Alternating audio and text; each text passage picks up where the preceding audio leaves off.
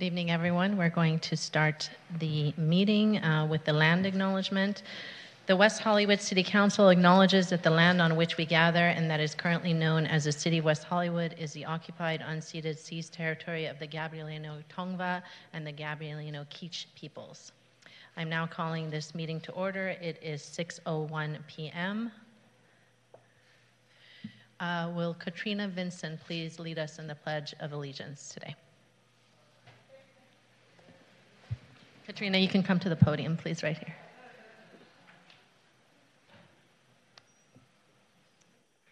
I pledge allegiance to the flag of the United States of America and to the republic for which it stands, one nation, under God, indivisible, with liberty and justice for all.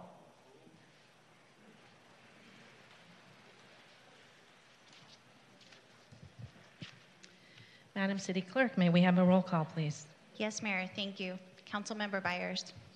Here. Councilmember Heilman. Here. Councilmember Meister. Here. Mayor Pro Tem Erickson. You're bad. That is him. Here. He's here.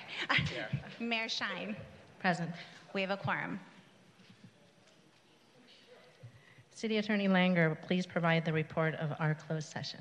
Yes, thank you. Good evening. The City Council convened a closed session at 5:30 this evening. There were no members of the public to speak on public comment. The City Council discussed one item of business on the posted agenda, conference with labor negotiators under Government Code 54957.6, and took no reportable action this evening. That concludes my report. Thank you. Before we move on to the approval of the agenda, I am recusing myself from voting on agenda item 3A, and Mayor Pro Tem Erickson will preside over the meeting at this time.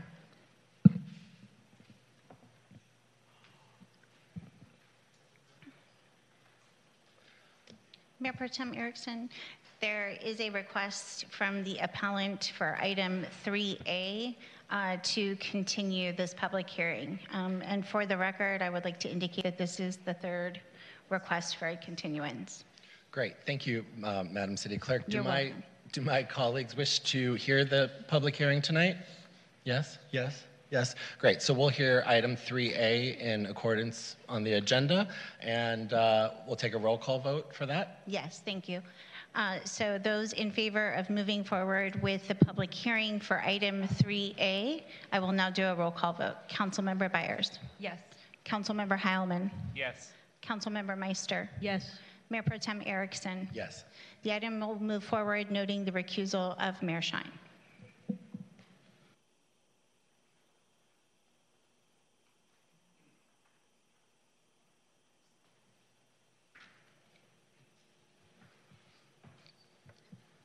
Mayor, there Yes. is one additional request to table an item, and that is item 2L on the consent calendar, which is the designation of the local cultural resources. It's a request from the owner.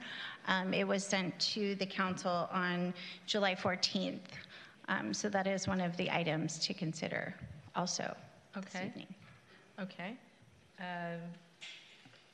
I would move to continue that item. There's been no previous request for a continuance, and this is at the request of the property owner, and out of courtesy, I think we should continue this to the next regularly scheduled meeting. I would second that. Okay, so we'll include that with the other items for approval if there are other items to move this evening. Okay. Thank you. Does staff have any other items for to discuss for changes? Staff That's does it? not. Okay. Do my colleagues have any other changes for the agenda this evening? Can we move 6A and 6B to consent? Okay. 6A and 6B, are there any objections at all? All right. Anything else? Excellent. And I am not ready to make my direct appointment for 5A for the Senior Advisory Board, so just noting that. If now's the time, I'm also not ready to make a Business License Commission appointment. Okay. So that would leave the Women's Advisory Board. If we're ready to do that one, we can, or we can table the item to the next meeting. I think, and Social Justice Oh, is Task there- Force. I think okay, we're ready I for the apologize. rest, right? I'm not ready for web, but I'm happy to do social justice task force if that's possible. But if my colleagues want to do web, we can do web Okay. since we're waiting. Okay. All right. So we'll Sure. do social justice. So we'll do social justice task force then. Okay, so Social Justice Advisory Board for 5A. Advisory board, yes, thank you. So I have 2L will be tabled to a future city council meeting. 6A and 6B will move to consent, and we will do the at-large appointments for the Social Justice Advisory Board. There was a previous motion on the floor from Councilmember Heilman and seconded by Councilmember Byers. Do you want to continue with that motion? Okay. So now we will move to a vote. And Melissa, this is the motion to Approve tonight's agenda. Okay. Yeah. Thank you. And just for members of the public, the second was from Councilmember Byers. So we have tabled item 2L, items 6A and 6B have moved to the consent calendar. We will only be doing the at-large appointments for the Social Justice Advisory Board. And item 3A, the request for a continuance is denied, and the public hearing will move forward this evening.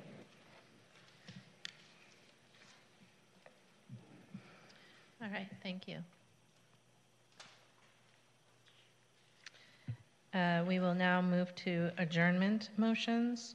Councilmember Heilman, I believe you have an adjournment motion this evening. Yes, Mayor, thank you. I actually have two adjournment motions tonight. First, I would request that we adjourn in memory of Maria Hortensia Chiano, the mother of our city's Director of Finance, Lorena. She passed away on July 8th at the age of 92. She was born in El Salvador, immigrated to the United States in the 1970s.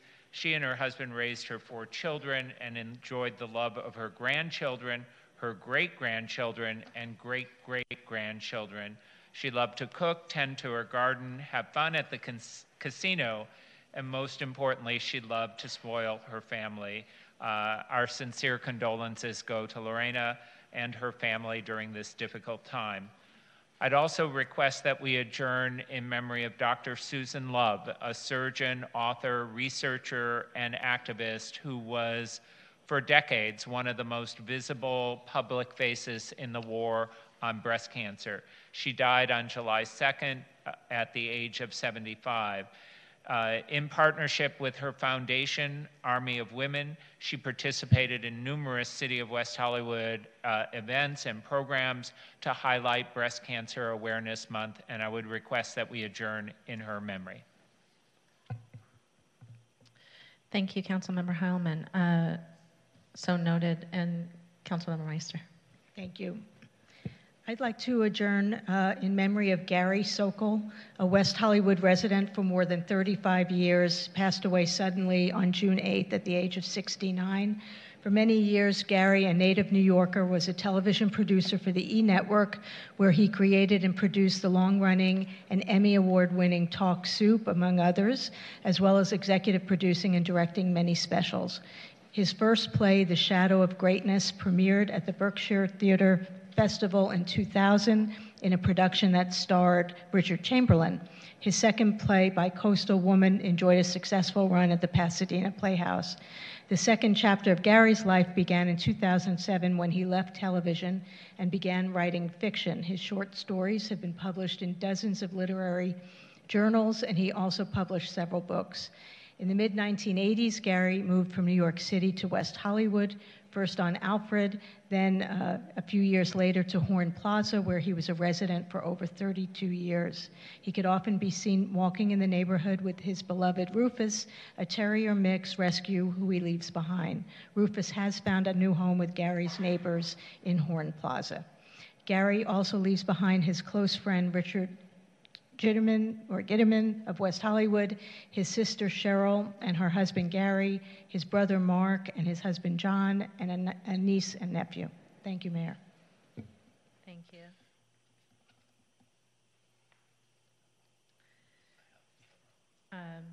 Mayor Pro Tem Erickson, you have adjournment motion this evening? Yes, thank you very much, Madam Mayor. Sadly, I have 5.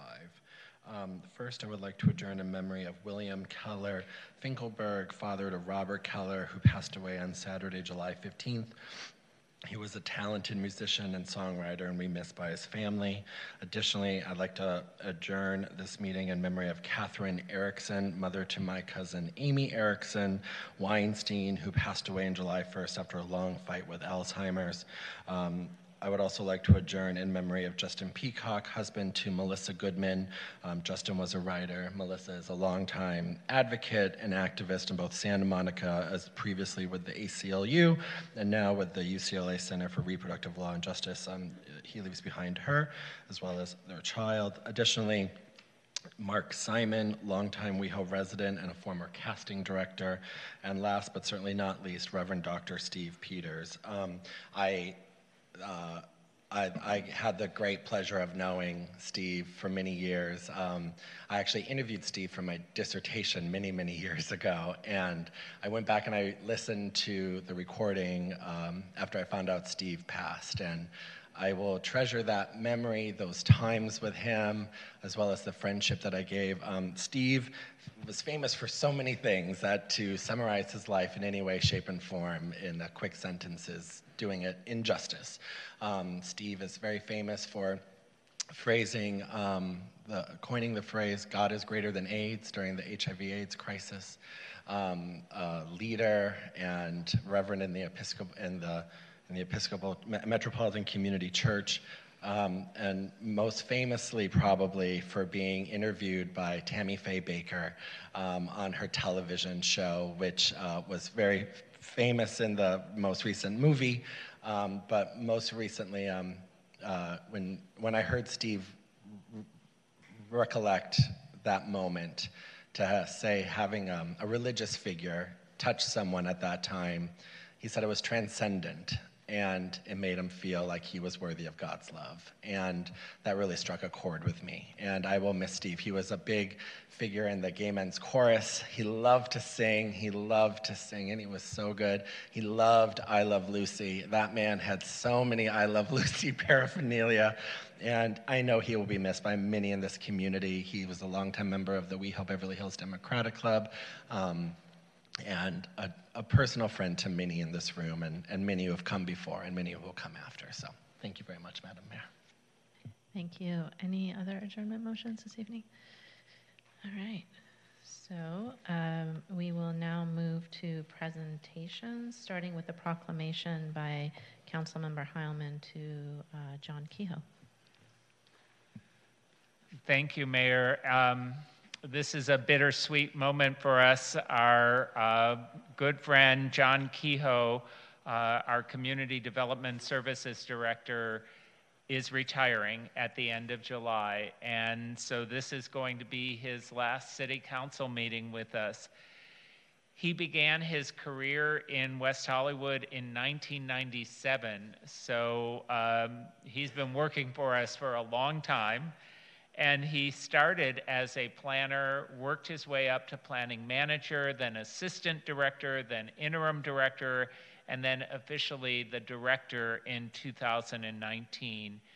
And under his leadership, the city was named the Planning Agency of the Year by the California chapter of the American Planning Association. He has contributed unbelievably to many of our policies, including our policies on the environment, housing, mobility, sustainability, and just land use in general. And he has shepherded so many of these programs forward through the city processes.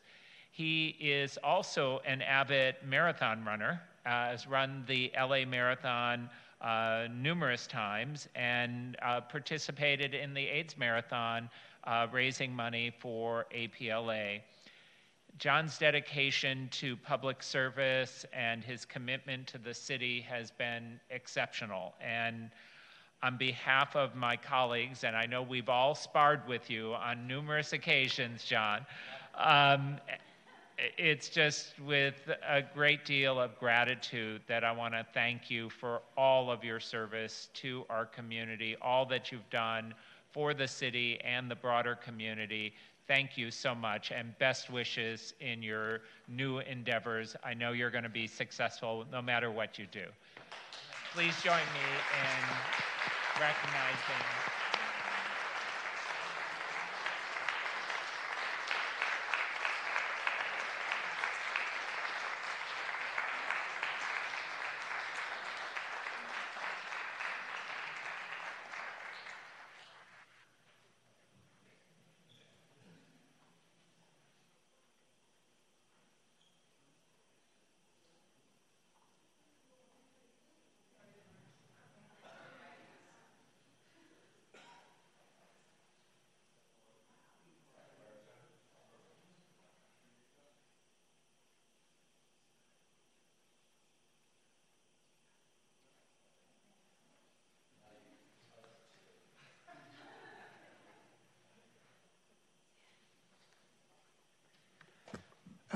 Thank you, council members, mayor, and mayor pro tem. Thank you so much.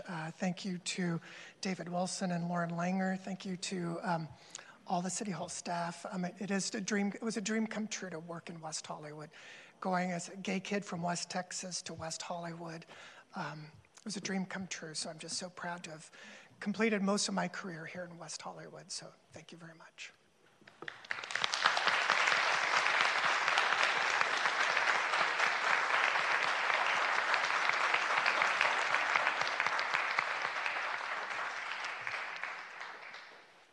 Next, yesterday the city hosted the installation event of the inaugural drag laureate, Pickle. I wanted to take this opportunity this evening to introduce Pickle at tonight's city council meeting. Pickle is a powerhouse host, performer, and community activist. She's a singing drag queen and comedian who values education, community, and humor. She has been performing in drag professionally for 8 years and has collaborated with many people and organizations to bring drag into people's lives. Congratulations again, Pickle. We look forward to seeing the great work you will do, and at this time, I would like to invite Pickle to the dais for a photo and to accept a certificate in recognition of her new role.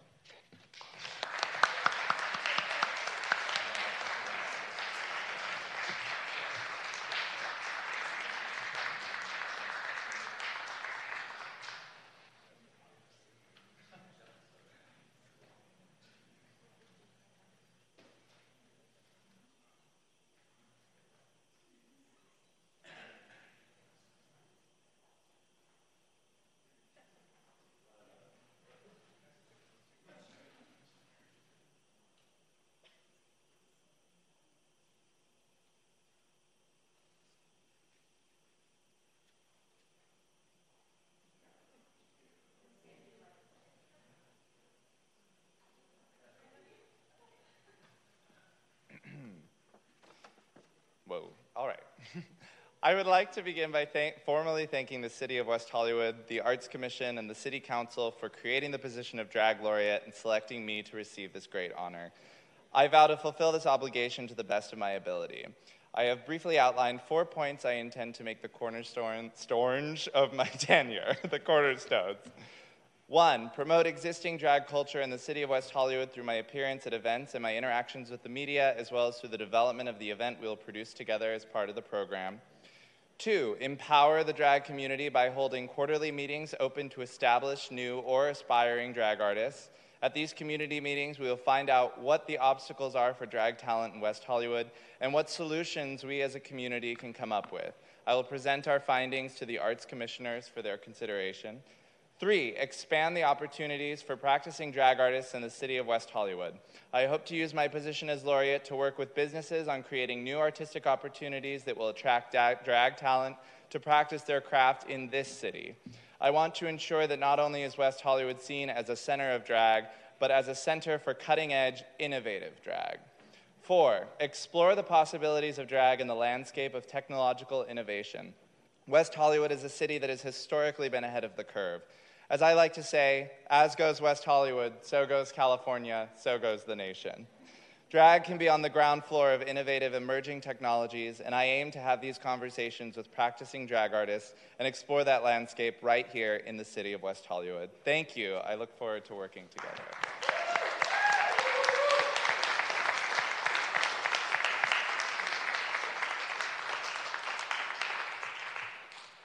So, tonight will be the first of a few meetings to recognize outgoing appointed officials.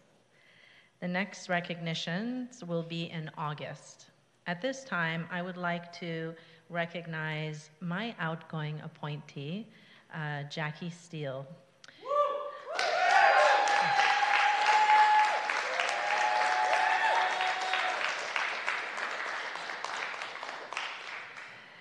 Jackie Steele is a event producer, an activist, a comedian, an incredible human being who always fights for everyone in our LGBTQ plus community and BIPOC folks, and really fights for all. Jackie began her service in the city of West Hollywood as a member of the BiPride subcommittee when I served on the LGBTQ plus advisory board that used to be called LGAP. She went on to serve as a board member of the LGBTQ plus advisory board and was appointed by Mayor Pro Tem John Erickson, and then as my public safety commissioner. The city wants to thank Jackie for her dedicated service to the city of West Hollywood and the LGBTQ plus community. In addition to receiving the outgoing appointee acknowledgement, Jackie was also honored by the League of California Cities LGBTQ Caucus with a Champion of Pride Award. I have the great pleasure of serving as Vice President on the LGBTQ Caucus, and the League Caucus has asked us to present these recognitions to our community member recipients during a council meeting. At this time, I would like to present Jackie with a proclamation on behalf of the League of Cities LGBTQ Caucus, which reads, "Whereas the month of June is designated as Pride Month and tribute is paid to LGBTQ plus people across the nation, recognizing them for their immeasurable contributions, and whereas LGBTQ plus individuals play critical economic, cultural, and social roles in the lives representing every race, class, and ethnic background, and have made historic contributions to the growth and strength of our communities.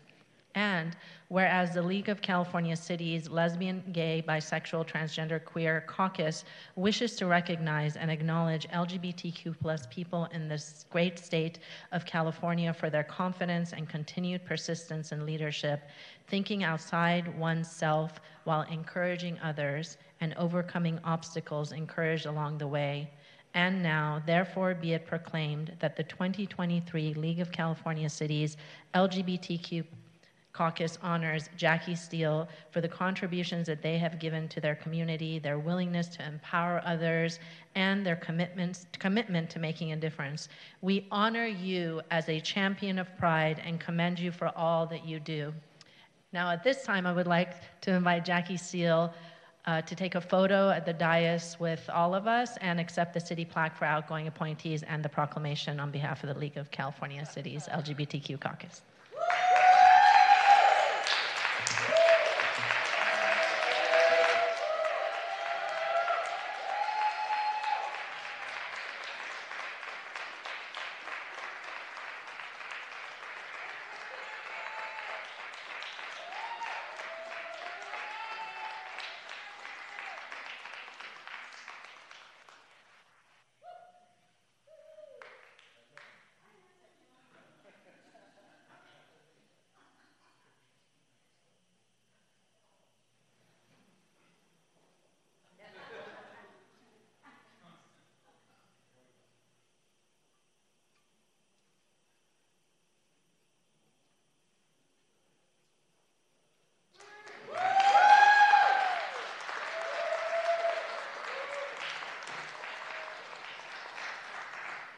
She's got papers. Good evening, and thank you, Council and Mayor Shine, so much. I thought quite a bit about what I would say here tonight, and I'm sure you did too. We talk a lot about pride, but can we say why we are proud? Can we say why we should stay proud? I am proud of my community. I do not permiss them. They do not permiss me, because none of us needs permission. I want to say a couple things to the city of West Hollywood first, and that means all of you, not just the current electeds, which come and go at the tides, not just to leaders who are fewer than they think, but to all of us. The city was built so that renters and LGBTQ plus people would have a safe space and a place to belong. We have not always fully kept that promise, and we still have work to do for our community to make it a safe space. When I hosted the anniversary for the West Hollywood Aquatic Club this year, I talked to a lot of the gay men about their history, their struggle, the incredible work John Heilman did, and the struggle that they still carry. And I thought a lot about that trauma and the duty of care that we have, same as sitting with folks at the AIDS Stories Monument to share their beautiful stories and history that they experienced and what this city meant to them. And it means so much to so many. That duty of care is something that we must hold. We owe that. The city owes it to the residents, guests. This council owes it. Our mayor owes it. That is something that we must hold true to. That duty of care. We have to recognize the joy, pain, trauma, and need of others. I am proud of the people who show up, who get things done. Pickle, you probably may not know this because I've certainly not heard it presented this way, but that Drag Laureate program came through the LGBTQ plus advisory board. It came by a drag queen by the name of Miss Tiger, who has somehow been erased in this conversation, and when she fought for more money for that particular position, she was called evil, and she herself was dragged. I will not let that moment go forgotten, and I thank Miss Tiger for her service to the city. And of course, thank you to Lindsay Deaton and Mito Aviles and the Arts and Cultural Affairs Commission for making that come to life, and congratulations. I want to thank Robert Gamboa, Jason Frazier, all of the folks that make stuff happen in this city, the people who show up, any board and advisory member and commission member who gets anything done, any staff member who returns one more email with an already toppling plate, the Pride Committee who handles so much, Carrie and Megan and Cleo, who still respond to emails and get things done with a smile and just a touch of sass, which we love. And finally, before I exit, I just want to encourage the city to embrace our community in the fullness of community. And remember that safety doesn't look the same for everyone. Inclusion doesn't look the same for everyone. And I ask you to think about that as you're planning things like the Women's Advisory Board, 100th anniversary of the ERA. We have to remember that equal rights did not apply to everyone and hold true to that in those celebrations.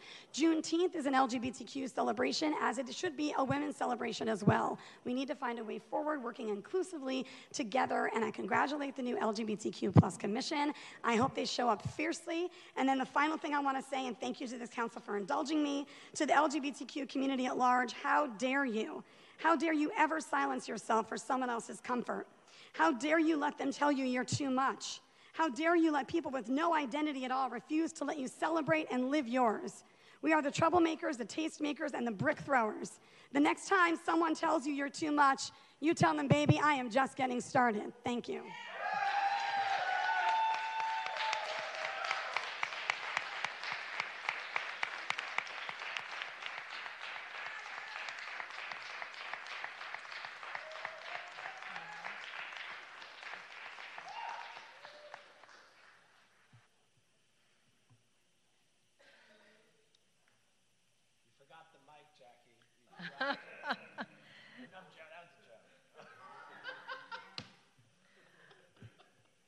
Excellent. Thank you. Thank you all. We're now going to move forward to public comment. The City Council values your comments. However, pursuant to the Brown Act, Council cannot take action on items not listed on the posted agenda. The public comment period is limited to 20 minutes, with 2 minutes allotted for each speaker. This public comment period is to address the City Council on consent calendar items or items of general interest within the subject matter of the City Council. Another period is also reserved for general comment later in the meeting for those that could not be heard at this time. Public hearing testimony will only be taken at the time of the public hearing. If you signed up to speak on both consent calendar items and general public comment, as well as an item that was moved to the consent calendar, you may take this public comment period to speak on consent calendar items. You may also sign up to speak during the second public comment period for your general public comment. Thank you, Mayor. Our first speaker this evening is Jason Frazier, to be followed by Nick Casey.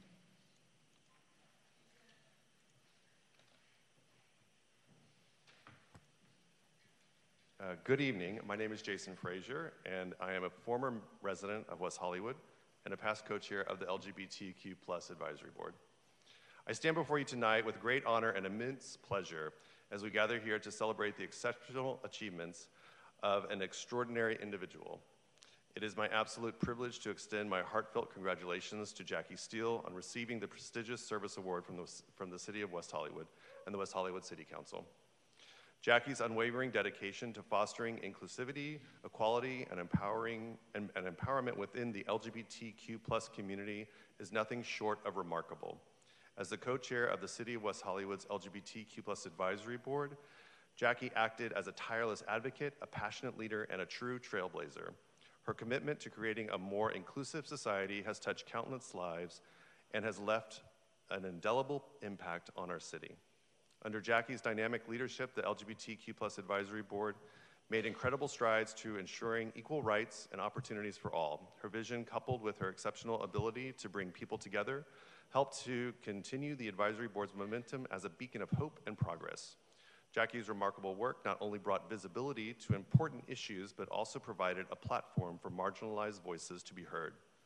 Beyond her role as a co-chair, Jackie's dedication extends far and wide, both within and outside our community. She has been a powerful advocate for LGBT youth, working tirelessly to create safe spaces and support networks that uplift and inspire the next generation. Her efforts have empowered countless young individuals to embrace their true selves and pursue their dreams without fear of judgment or discrimination. Jackie, your passion, resilience, and unwavering commitment to justice have inspired us all. Your ability to navigate complex challenges with grace and compassion is truly remarkable. Your infectious enthusiasm and natural leadership have brought about positive change, transforming the lives of so many. Today, we honor your outstanding service. We not only celebrate your accomplishments, but also express our deepest gratitude with your selfless dedication. You have been a guiding light and an ally. On behalf of the entire community, I extend my warmest congratulations to you, Jackie Steele, as this well-deserved service award. May it serve as a reminder of the profound impact you have had and continue to have on many lives. Your legacy will endure, and your contributions will inspire generations to come. Thank you, Jackie, for your exceptional service. Thank you. Thank you. Our next speaker is Nick Casey, to be followed by Rick Watts. Let's please keep the comments to 2 minutes. Thank you. Thank you very much, Mayor Schein, Mayor Pro Tem Erickson, and council members and staff. Thanks also to Mr. Frazier. That was really beautiful, very eloquently said. I'd like to address members of City Council tonight in support of, thank you for letting me take up space and speak on behalf of the newly formed LGBTQ+ Commission. I'm here today with my fellow commissioner, Patrick. And so we'd just like to address members of City Council tonight in support of the resolution denouncing the Supreme Court's decision for 303 Creative, LLC versus Atlantis. This ruling has the very dangerous potential to set a precedent that discrimination against LGBTQ+ people as a form of free speech.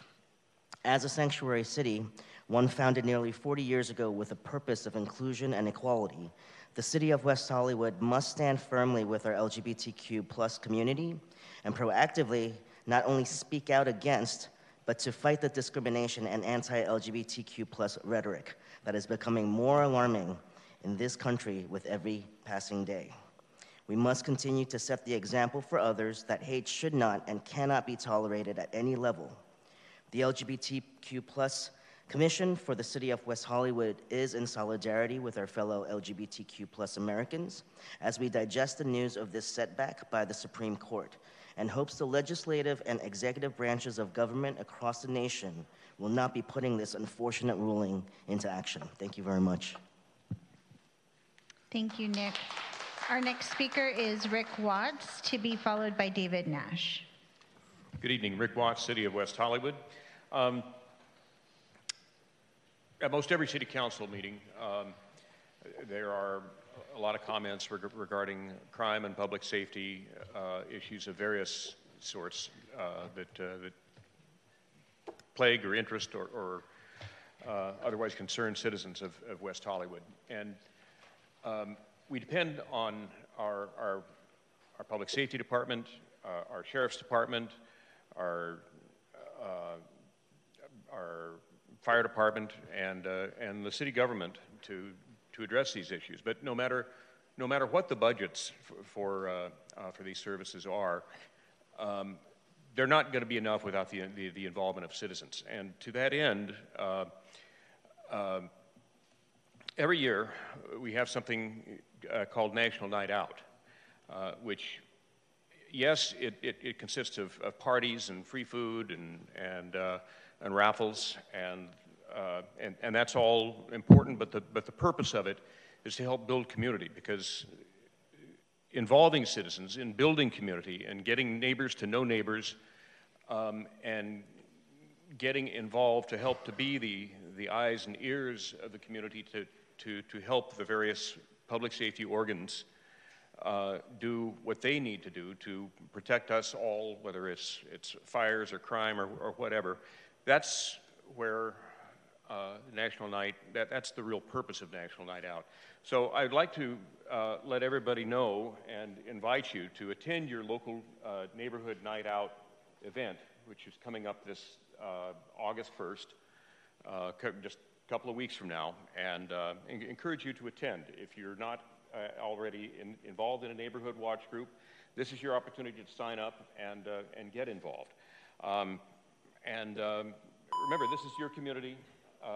Our event is going to be over at over on Harper, just between Santa Monica Boulevard and Norton, and I encourage everyone to attend their event. Thank you. Thank you, Rick. David Nash, to be followed by Jimmy Palmieri.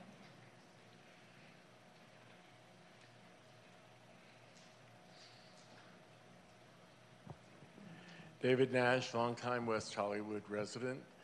First of all, I'd like to thank all of the council for reappointing me to the Disabilities Advisory Board at the last meeting. I'm so happy to live in a city that has a Disabilities Advisory Board, and I'm grateful to have a voice in our community, especially on behalf of other people living with disabilities. I do live in a building that's been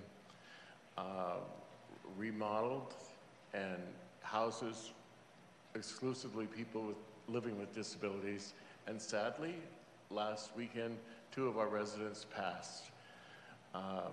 Mayor Pro Tem Erickson already mentioned casting director Mark Simon, who was an award-winning Broadway casting director.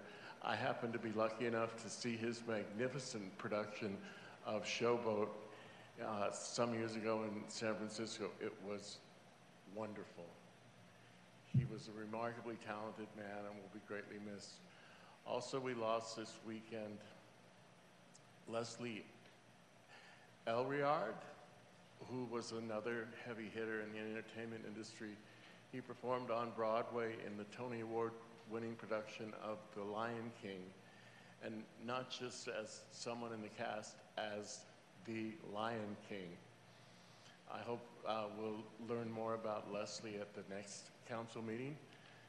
I also wanted to give a heads up to my friends at the Aquatics Center, in particular to Cortez and his staff. If any of you haven't taken the trip up there yet to the 5th floor, it's a remarkable achievement.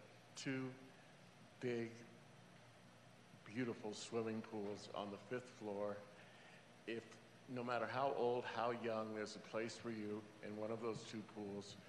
Get out, get up, get in the water, enjoy. Thank you. Thank you, David. Our next speaker is Jimmy Palmieri, to be followed by Patrick Diamond. Good evening, Mayor and Council. It's great to see you. Jimmy Palmieri, City West Hollywood. I have to say that I think it's forgotten that Jackie's first volunteer opportunity was with the Tweakers Project, and Mayor Pro Tem Erickson will remember that she was there handing out condoms and lube with us, wearing a tutu, And there was a very famous adult star to the left who I thought the crowd was going to come to, and there was Jackie to the right, and all of the gay guys were surrounding Jackie. So it just goes to show Jackie is loved by everyone. Now, I also want to, you've all received my email, and I'm speaking as a citizen, but please listen, and this has been going on for 10 years now. Our meetings need to be televised.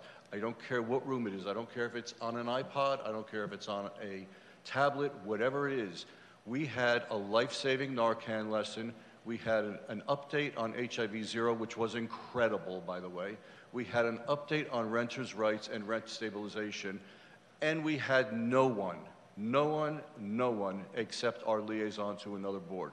So these alone, the community would have benefited from. These alone may have saved a life. These alone may have saved someone's rent-controlled apartment. So most of our meetings have, and Councilmember Byers, you know this, most of our meetings have something like that that is only going to benefit the public. So when I hear that there's not enough staff, I don't want to hear it. Get staff, get someone to do it. When I hear it's too much money, I don't want to hear it. We're spending $7 million that people don't know where it's going, and now, because of a trash paper, we're getting bad press. This is the second article in less than 2 months. So please, consider it and do it. Our next speaker is Patrick Diamond, to be followed by Zakia Wright. Good evening, Council, and good evening, neighbors. On behalf of the West Hollywood Small Business Coalition, I'd like to share a story. Once upon a time, there were 6 blind men who encountered an elephant for the very first time. Each of them, unaware of what an elephant truly was, approached the magnificent creature from different angles. As they reached out to touch it, each blind man formed a unique understanding based on their own perspectives. The first blind man, touching the elephant's side, exclaimed, "An elephant is like a wall." The second, feeling the tusk, said, No, it's more like a sharp spear." The third, holding onto the trunk, argued, "You're both wrong. An elephant is like a long snake." And so it continued, with each blind man convinced that their perception was the only truth. Today, we find ourselves in a similar situation. Our city, our West Hollywood, is the majestic elephant, and we, community members, small business owners, the council, and leaders are all like the men in this story. We all bring our unique perspectives, shaped by our experiences and our roles in the city. Yet, in order for our community to survive, it is crucial for us to recognize that no single perspective can capture the entirety of our community's needs and our aspirations. In the story of the blind men, while each of them were right, they were also all wrong. Only by setting aside our differences and seeking to understand one another can we truly realize the potential for our great city. Together, we can build an inclusive West Hollywood that respects the interests of all of our residents, our small business owners, fosters thriving small businesses, and preserves our unique culture. Let us remember the lesson of the blind men and the elephant as we navigate these unprecedented times. What's the worst thing that could happen if we all to come together and seek first to understand? After all, at the end of the day, we all have one thing in common. We're all neighbors. Thank you. Thank you, Patrick. Our next speaker is Zakia Wright, to be followed by Renee Grace Rodriguez. Good evening, Mayor and Mayor Pro Tem and City Council. My name is Zakia Wright. I'm a resident of West Hollywood. I'm speaking this evening to congratulate former Public Safety Commissioner, former co-chair of the LGBTQ+ Advisory Board, and my amazing partner, Jackie Steele. Thank you, City Council, for choosing someone that's more than worthy of recognition. Day in and day out, many of us, me firsthand, get to watch the countless hours that Jackie spends working on behalf of this community. Pride was just one small example of the countless hours, the countless effort that Jackie has spent making sure that this community is represented and making sure this community is heard. I mean, just during Pride, she made sure that she connected Cherry Bomb with with the chamber to make sure they got some necessary funding that they need. She made sure that, L Project and the Women's Freedom Festival, was as big and as amazing as we've been hoping it would have been all the years that it was going on. And so, and as her partner, I'm home and I get to hear all of the conversations with community members that she has. I get to see how much time she sacrifices from her own life and doing her own things to make sure that people are taken care of. I mean, sometimes I'm just baffled in how many hours she finds in a day to get as much done as she gets done. And to Jackie, you're so inspiring. Just watching you and watching how you inspire others, you call us all to be greater versions of ourselves. And I know that you fight so hard because you care so much. You're relentlessly fair and you're fiery because you know that the community that you're fighting for can't wait for leadership to step up or get it together. So instead, you step up and do it. Thank you. And thank you, City Council. Our next speaker is Renee Grace Rodriguez, to be followed by Jackie Steele, and then we have 2 speakers in Zoom. Good evening. My name is Renee Grace Rodriguez, and I wanted to speak up on the issue of Jackie Steele. I have the pleasure of having worked with her for this past couple of years as part of the Stonewall Democratic Club. Never in my wildest imagination did I ever believe a lesbian Latina would step up and one day be the president, the second time in 40 years, of this Democratic Club.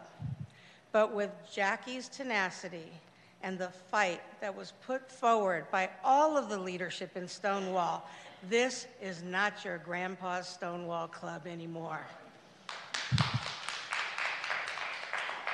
And I'm very proud of the inspiration that Jackie has given to me and to many of us here to step up. It is not enough for us just to vote. It is not enough just to donate money to your favorite candidate. We must do more. As it's been said here tonight, we must become a community. We must find areas that we can agree upon because it's time to reimagine what community safety looks like, what education looks like, what healthcare access, what education. We need to reimagine all of that. And I'm asking all of you on the City Council, thank you for bringing your beautiful experiences, the diversity of experiences that you're bringing, but I'm going to call on you to do more. I want you to challenge that which you do not know or have experienced. I know, as finding a half-sister of mine who's African-American and spending 2 weeks with her, knowing how different her life is because of the color of her skin. I know what it's like to stand next to someone who's trans and be judged because they're not quite what everybody expects them to be. So I ask you, explore outside of yourselves so that you can bring the richest and most diverse experience and understanding to the people that you serve. Thank you for letting me share. Our final speaker this evening in Chambers is Jackie Steele, and then we will move to Zoom.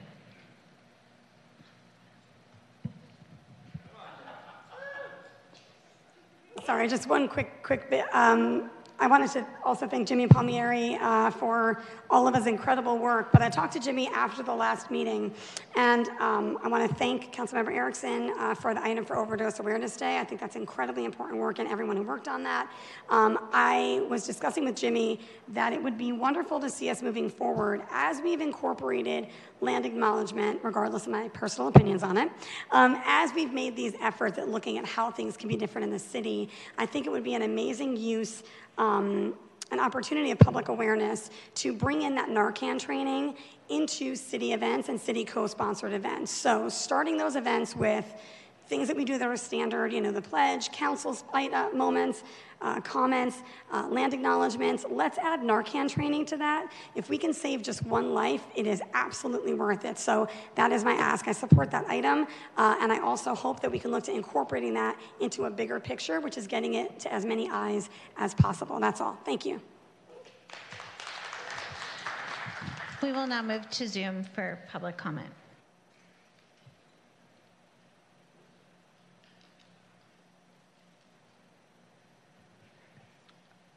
Our first speaker on Zoom this evening is Yola Duray, to be followed by Adam Darvish.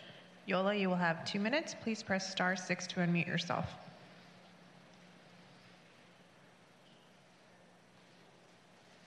Good evening, Council. This is Yola Duray. For myself, a 30-plus year resident of West Hollywood.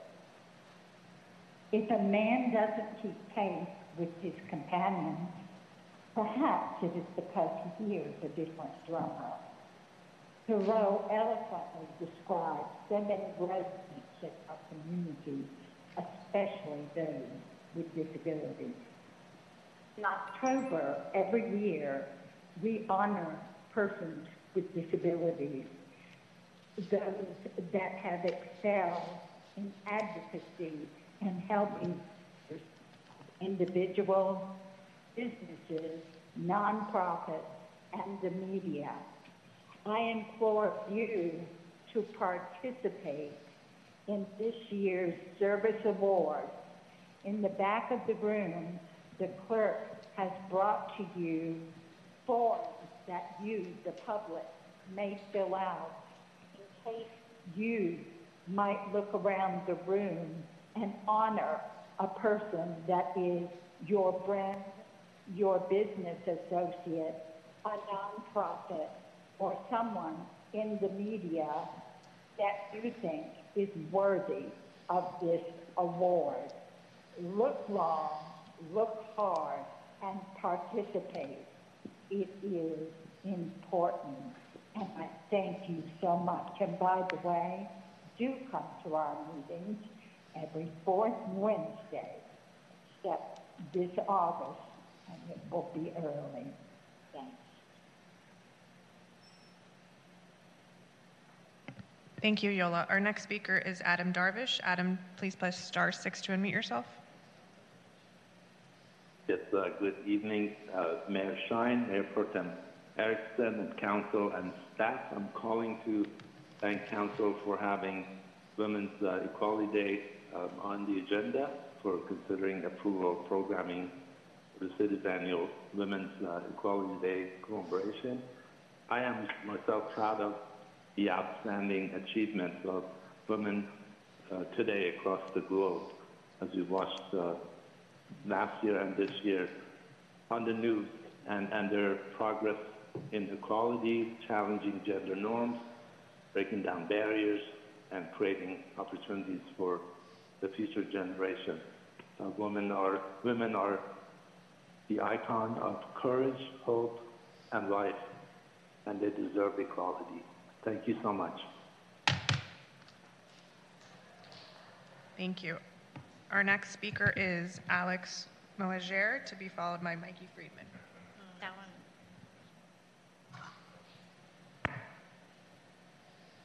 Good evening, Mayor Shine, Mayor Pro Tem Erickson, Council Members Meister, Heilman, and Byers. My name is Alex Mohajer, and I'm the president of the Stonewall Democratic Club, which was founded in Los Angeles in 1975 and has had a long and proud history of working with the city of West Hollywood around advancing the rights of the LGBTQ community. I rise tonight virtually, so to speak, to offer my heartfelt congratulations to my friend, colleague, advisor, confidant, and a true champion of the LGBTQ community in Los Angeles County and everywhere, Jackie Steele. Jackie has been an invaluable leader of community here at the Stonewall Democrats, bringing her unique brand of fiery, righteous leadership to our club and making it all the better for it. She has served on our steering committee for many years and in many capacities, but probably her most noted role is the one where she is consistently holding the powerful to account. When it comes to right and wrong, Jackie is unambiguous and fearless, advocating for the needs of our most marginalized members and tirelessly championing their voices and their perspectives. She has made me a better leader, but more importantly, she has made this community, the LGBTQ community, safer and stronger. I have met few people in my life and in my activism who have committed themselves so thoroughly to the work of true LGBTQ equity. And I wonder, what would the city of West Hollywood be without Jackie Steele marching down the aisles of the city council room, a vision of queer royalty replete with flowing capes behind her, drenched in gems and rhinestones, to the sound of uproarious cheers and applause at her heels as she takes up the righteous fight and tells things like they are. So tonight, I want to say congratulations, Jackie, on behalf of the entire Stonewall Democratic Club, and thank you for all you have done for me, for our club, for the city of West Hollywood, and for the LGBTQ community at large. Thank you. That is the end of public comment. We have 2 additional people in Zoom for general. We're going to move them to the second public comment period. Thank you. Now we will move to the city manager's report.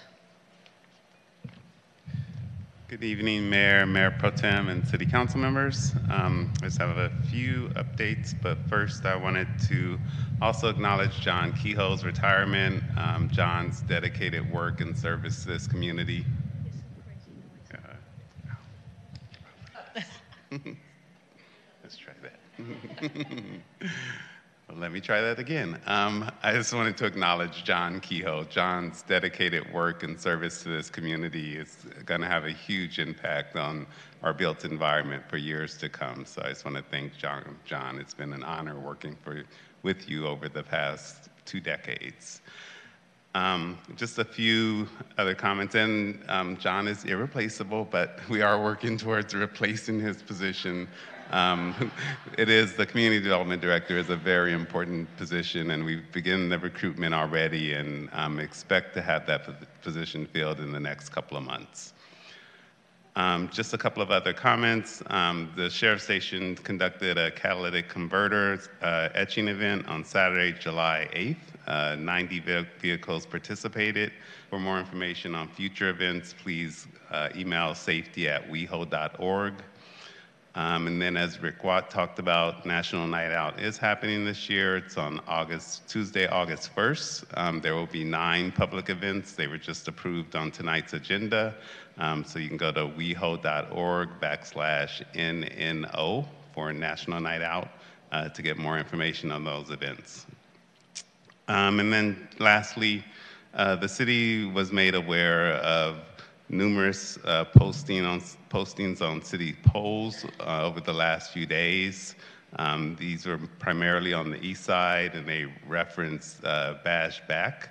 If you see any of these type of postings or any type of graffiti that is promoting hate, please call the city's graffiti hotline at 323-848-6557, or use the official city app to report it. The city will immediately remove such materials and report them to the Sheriff's Station. And that concludes my report. Thank you so much. Now we will move to the fiscal impact on consent calendar. Madam City Clerk, what is the fiscal impact on tonight's consent calendar?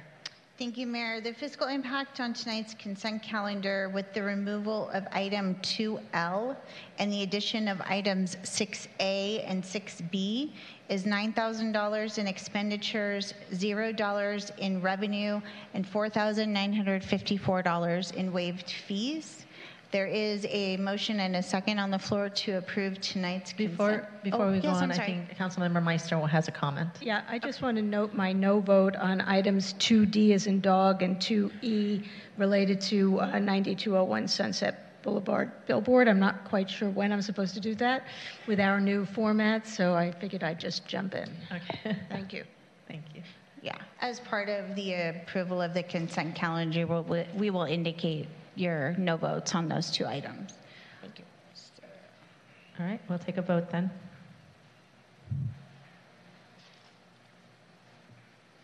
The consent calendar passes, noting the no vote of Councilmember Meister on items 2D and 2E. Thank you.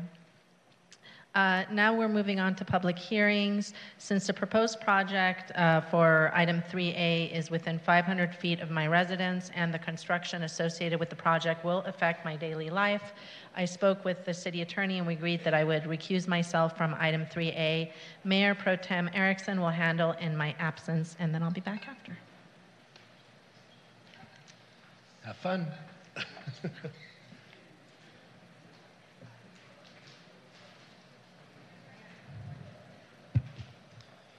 All right, thank you, everyone. We will now hear a public hearing, item 3A, appeal of the Planning Commission's approval to demolish all existing structures on the property which encompasses a religious facility, banquet facilities, and a school building, and construction of a new 5-story, 90-unit apartment building over subterranean parking at 1305, 1317 Crescent Heights Boulevard. The public hearing is now open. Do my colleagues have any disclosures?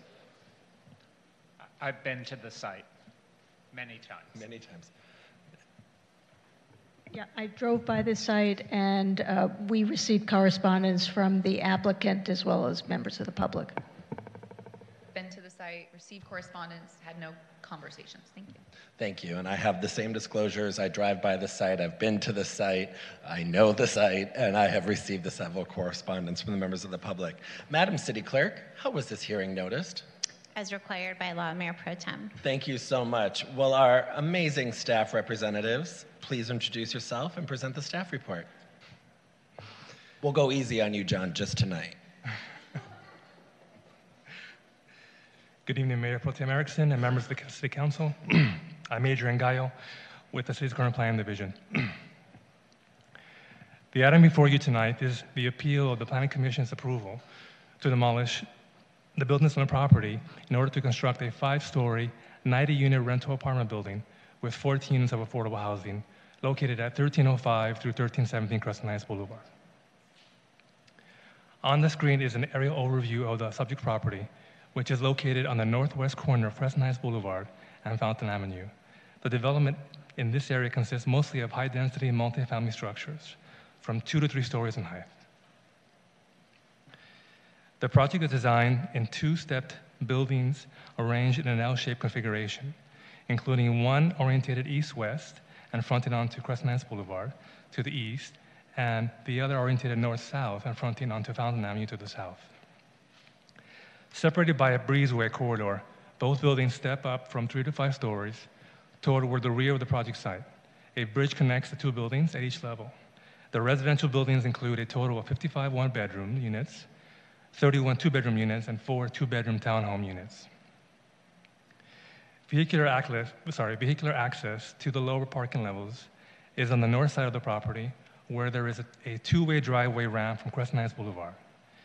Because the application is providing 14 affordable units on site, the project qualifies for up to 3 concessions.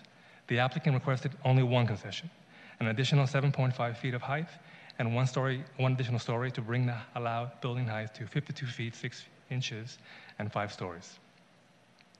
On November 17, 2022, the Planning Commission considered the subject property at a public hearing. After a long and thorough deliberation, the Commission voted 6-1 to approve the project. An appeal of the Planning Commission's decision was filed by Lynn Russell on November 28, 2022. The appellant asserts that the property at 1317 Crescent Heights Boulevard should have been reviewed by the Historic Preservation Commission as a potential cultural resource. The property contains 2 buildings, one that houses Temple Bethel, a preparatory college, and Toru College in the south building, which was built in 1952, and 2 banquet hall spaces, Neiman Hall and Sapper Hall, in the north building, which was built in 1968. The facility was extensively remodeled in 2000. The structures on the subject property were evaluated as part of the city's 2016 Commercial Historic Resources Survey, prepared by GPA Consulting, and assigned a status code of 6C, found ineligible for a National Register, California Register, or local designation through survey evaluation. It is not professional practice for a Department of Parks and Recreation survey form to be created for properties with a status code of 6C. During an intensive level survey, the address range for the property is 1305 to 1317 Crescent Heights Boulevard. This address is listed in the survey under 1305 Crescent Heights Boulevard. In 2016, GP identified the site as a religious property, and the National Park Service guidance for evaluating properties for historical significance indicates that a religious property requires justification on architectural, artistic, or historical grounds to avoid any appearance of judgment by government about the validity of any religion or belief. GPA concluded that the property lacked the architectural, artistic grounds, architectural, artistic, or historical ground necessary to be eligible for designation at the national, state, or local level.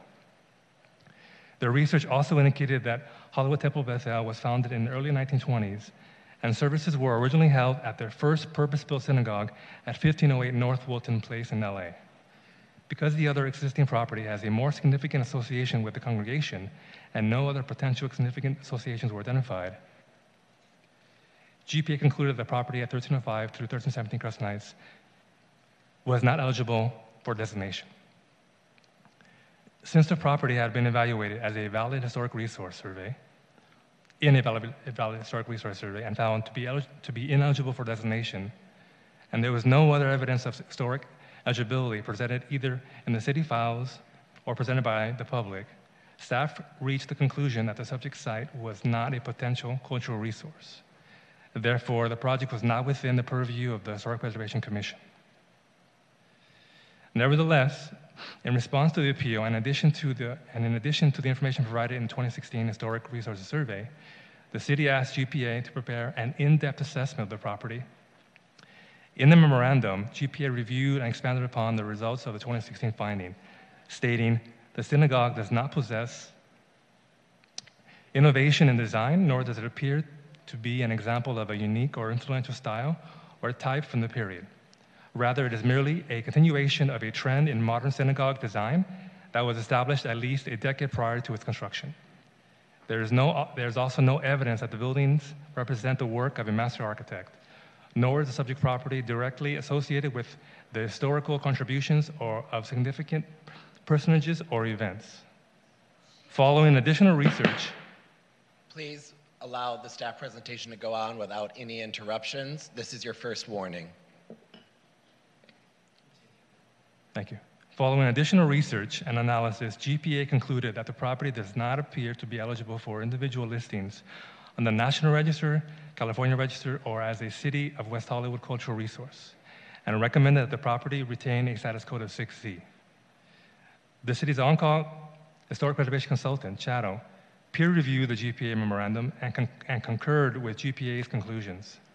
Accordingly, staff believes the appellant's assertion that the subject site contains a potential cultural resource and should have been the purview of the Historic Preservation Commission has no merit.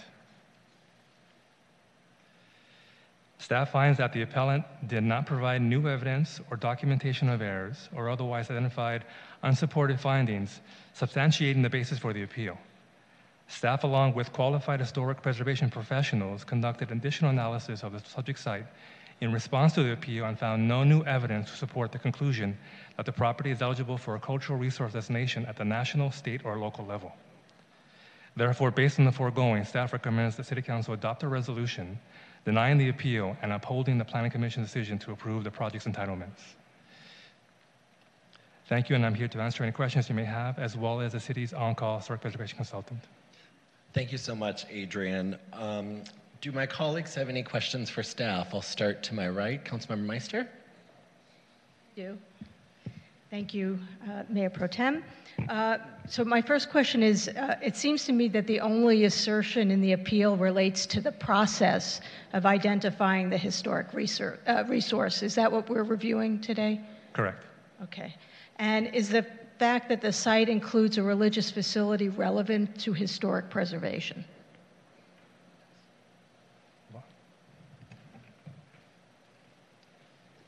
Hello, my name is Nelson Youngborg. I work for Chattel Incorporated. I'm the on-call historic consultant. I believe your question was the fact that it is a religious institution, if that is grounds for historic designation. Correct. The answer is no.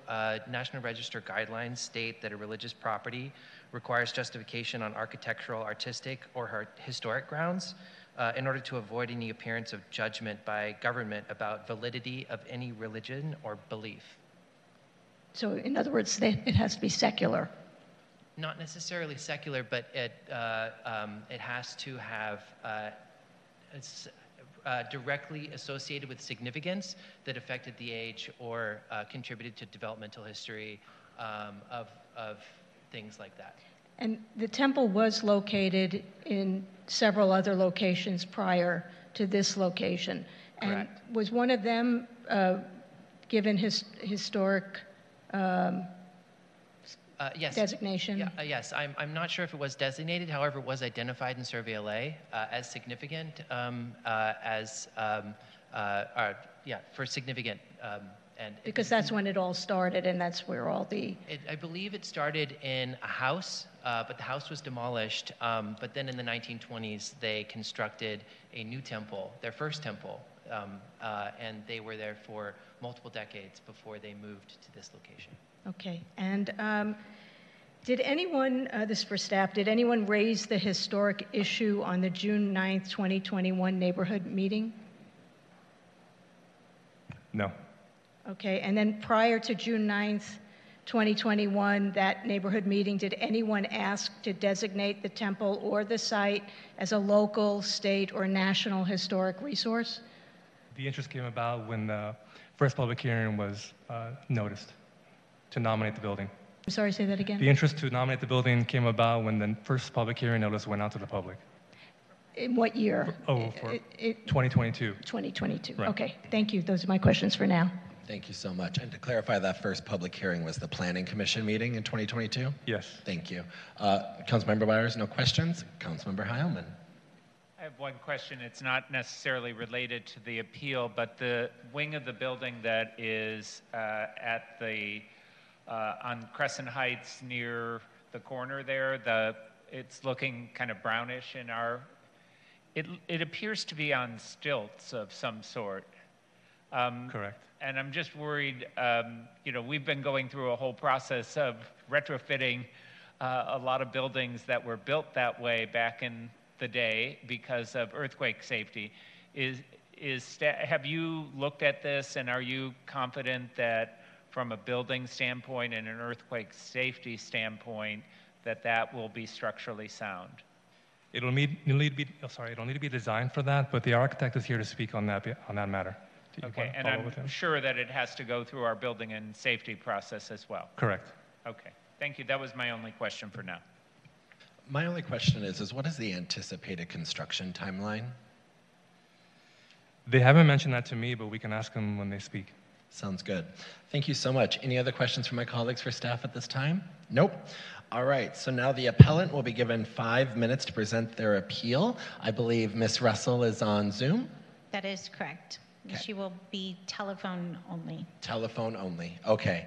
And Lynn, if you can hear me, we'll start whenever you go.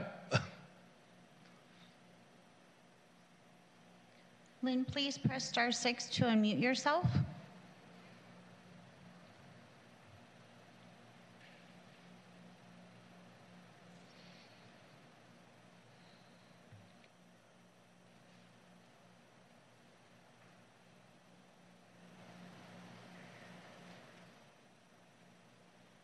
Lynn, go ahead. You'll have 5 minutes. Hi. Before I start, there seem to be very significant lapses in reception between online, the phone, and even as opposed to my cell phone. So there's, I hope we're up to par now because I've gotten bits and pieces of the discussion up until this point. But nevertheless, I'll start. Good evening, dear. Lynn, if you want me to clarify, there is about a 90-second delay between where we are in the meeting and the broadcast. Sorry? There's about a 90-second delay between what is happening in council chambers and what you see on WeHo TV. But go ahead. I hope you'll be able to hear me because what you're telling me is just totally garbled. But nevertheless, let's get going here. Okay. Good evening, Mayor Pro Tem Erickson and fellow council members. This is Lynn Russell from West Hollywood. I, of course, would prefer to be present, but due to some unusual circumstances, it is not possible, and so I'm not exactly in top form either, but here we go. This appeal is focusing on the accuracy of the process and the protocol. I am not discussing any aspects of religion beyond the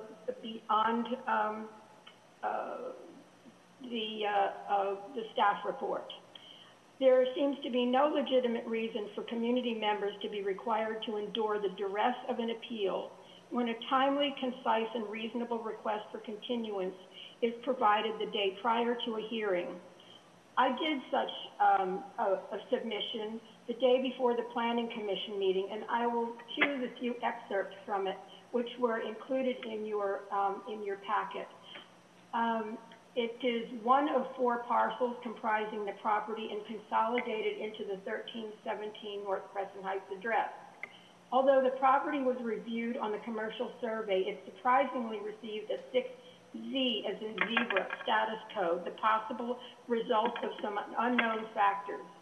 Beyond the survey, a property of this stature architecturally and as a religious facility rightfully deserves an individual cultural resource assessment, which theoretically makes it clear to the public at large and specifically to the surrounding neighborhood. This was not properly executed. And going on, the request should rightfully give a transparent review of the property made available to the public. It should therefore come under review by the Historic Preservation Commission first. Inconsistent policy only serves to bring more question as to the accuracy and validity of the process presumably put in place for clarity and understanding by the public and participants. Rightful protection of our cultural heritage is an important aspect for any evolving community, but the process should be thoughtful, accurate, and not perceived as arbitrary. Moving along, this consideration of the request did not happen. The particular interval that it should have been considered was just blown through by the commissioners, unfortunately, due to their actual ignorance about the protocol and procedure of the continuance.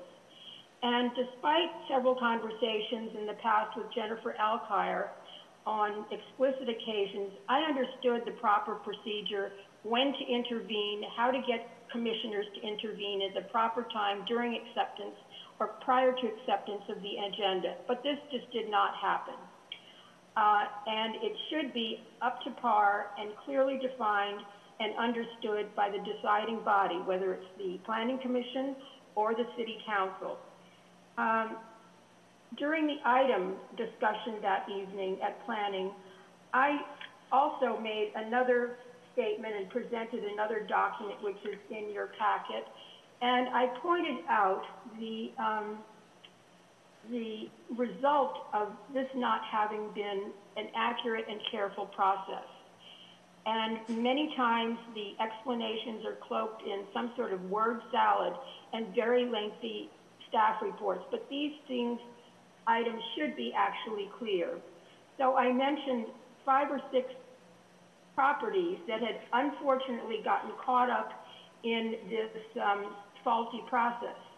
And the sad results spoke for themselves, because those properties and structures were eternally lost due to failure to maintain an even-handed process, and also something that's been mentioned several times, a knowledgeable staff member conversant in the essence of historic preservation elements. So the sad results speak for themselves. Moving forward, fortunately, the staff report provided you in your packet a discussion between Commissioner Kimberly Copeland and Ms. Alkire on the specifics about the continuance without any satisfactory result. City Attorney Isaac Rosen also intervened, but after much discussion, nothing was decided. So here we have a historic preservation ordinance, which I believe this project has been in violation of. Lynn? An improper and faulty Lynn? historic resource assessment that is Lynn? required by an unbiased entity. Meter. And third, the proper review. Lynn, your 5 minutes were up. I tried to tell you twice, so we have muted you on Zoom. That is the protocol. You're given 5 minutes, so we're now going to move to the applicant, who will be afforded 5 minutes, and then we'll go to public comment, followed by rebuttal.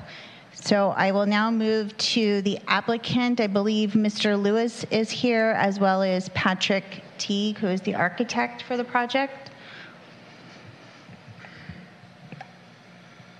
Thank you.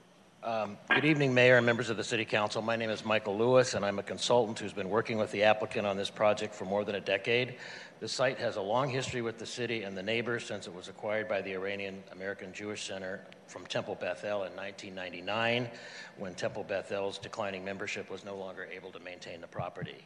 In order to minimize impacts on the neighbors from our much larger congregation, we have been operating under self-imposed limitations on hours of operation, frequency of events, and access limitations, which are becoming untenable as the demand for a location for a Glatt kosher facility for Jewish celebrations increases every year.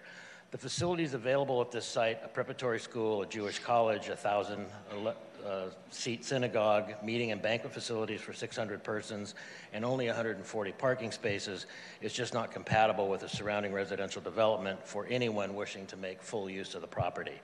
The council had previously approved construction of a parking structure at the site, which would have resolved a lot of the nuisance, noise, and traffic complaints. A neighboring property owner challenged the city approval, and the courts canceled the conditional use permit. After evaluating many alternative developments, including a parking structure across the street with banquet and meeting facilities and ample parking, we concluded that redevelopment of the site and location of the synagogue and ancillary facilities to another location was the best outcome for the temple and the neighbors. The near unanimous approval of the Planning Commission for this project has been appealed, claiming that there is some basis for a historic designation for the site. Multiple reviews by your city historic consultant have indicated that there is simply no basis for such a designation based on local, state, and federal guidelines. The city has already approved the development of a residential building on the parking lot across the street, further reducing the availability of parking for this site and necessitating its redevelopment. We would ask that the council deny the appeal and uphold the approval of the Planning Commission for development of the residential units on this site. And I'd like to introduce our architect, Patrick Tai, to address the highlights of the proposal and address the questions that the council raised previously. Thank you. Thanks, Mike. Good evening, Mayor Pro Tem Erickson and council members. I'm Patrick Tai, Tai Architecture, and it's a pleasure to be here tonight and a privilege to be part of this project. We've been working on this building for the past 8 years. The project has gone through many iterations, and we're proud to present the latest. I want to thank planning staff, the city architect, the planning commission, the neighborhood groups, and everyone that has contributed along the way. The building is pulled away from the street at the corner, providing generous outdoor spaces that are both public and private. The proposed landscape strategy responds to the corner conditions of the adjacent properties. All three sites with their open corner conditions combine to create a larger urban landscape gesture at the prominent intersection. The terrace is raised above the street. By pulling the building back away from the street, a good portion of the landscape is planted in native soil, allowing for mature growth and fostering the idea of a real urban habitat on the site. A series of diagrams that explain the massing. This shows the maximum allowable massing. This is what one could build on the site. We proposed an L-shaped configuration, pushing the building back from the street, creating a huge courtyard. The circulation through the building is open air and open at the two ends. The building has two front elevations, one at Crescent Heights and one at Fountain. The building is terraced from one end of the slope site to the other, and the building composition is a series of voids within the massing. The render shows the building at Crescent Heights. The building really is a backdrop for landscape, and this project provides 6 times the required amount of open space that's required. A transparent volume floats above the landscape at the corner of the site, and this is an up-close view that shows the integration of the landscape. The glass pavilion is wrapped with an exterior screening of vertical slats. The program diagram shows 90 residential units stacked and terraced above the subterranean parking. Durable, sustainable materials are used throughout. This is the elevation at Crescent Heights, and this is the elevation at Fountain. A view of the courtyard where resident amenities open to the outdoors, further activating the outdoor space. And then a swimmer's pool and spa are located at grade high above the street for privacy. To conclude, 1317 Crescent Heights is a simple building that serves as a backdrop for much larger ideas for landscaping in our city. And in addition, the building will provide 90 new residences for the community. And I want to thank you. Thank you so much. Melissa, how many members of the public have signed up to speak? In chambers, I have 13, and I have 1 individual, I believe. 2 in Zoom. 2 in Zoom. Great. Thank you so Mayor Pro Tem? Yes. Can I ask a couple of questions to the applicant? Of course. Thank you. Mike Lewis, you're here still? Okay. I had two questions. One is, when did the applicant inform the tenants of intentions to redevelop this site with this particular project? The tenants have known for some time, actually a couple of years ago, because we thought the previous iterations of this would move much faster. So everybody's been on notice and month to month for several years, including some of the commercial properties down the street that use the parking lot during the day for their customers. Thank you. And then, I don't know if you remember, it was a long time ago when the garage project was proposed, and I believe it was 2009 or 2010, I want to say, around there. Was the idea of historic, that the religious facility, the building was historic, was that brought up at that time? In other words, how we always, when we talk about historic preservation and we have a new development, we talk about how it impacts a property that might have historic value. So was that brought up at that time? Because I don't recall that, but I just want to confirm that. No, it was not. This is the first time it's come up very recently. Okay, thank you so much. Thank you, Councilmember Meister. Do any of my other colleagues have questions for the applicant or the appellant? Nope. All right. Seeing that we have 13 members in the chamber and 2 on Zoom, we are now going to receive public comment from any persons in the audience who wish to speak on this matter. You will have 2 minutes to address the council. If you haven't already, Melissa can help you sign up, and we're going to do the Zoom public comments first. Thank you, Mayor Pro Tem. And just to assist our appellant, I want to reiterate, Lynn, I sent you an email. Again, if you would like full access to Zoom, I can provide that to you. This way you would be hearing everything in real time in chambers. The other thing that I would ask you to do that might help is to turn off your device that you're watching this and simply listen to the meeting through Zoom, so that you know exactly where we are. And we're going to go to public comment, as I indicated, and then we'll give you your 2 minutes for rebuttal. So now I will turn it over to Janet. And what we'll do, if Lynn is in mid-sentence, we'll try to get her to be able to stop wherever she is, so she has the ability to stop, not so abruptly, but we'll try to make that so that way she can finish where she's going. So, Janet, thank you. Will do. Thank you. Our first speaker on Zoom for this item is Mark Howell, to be followed by Jamie Francis. Mark, you will have 2 minutes. Please press *6 to unmute yourself.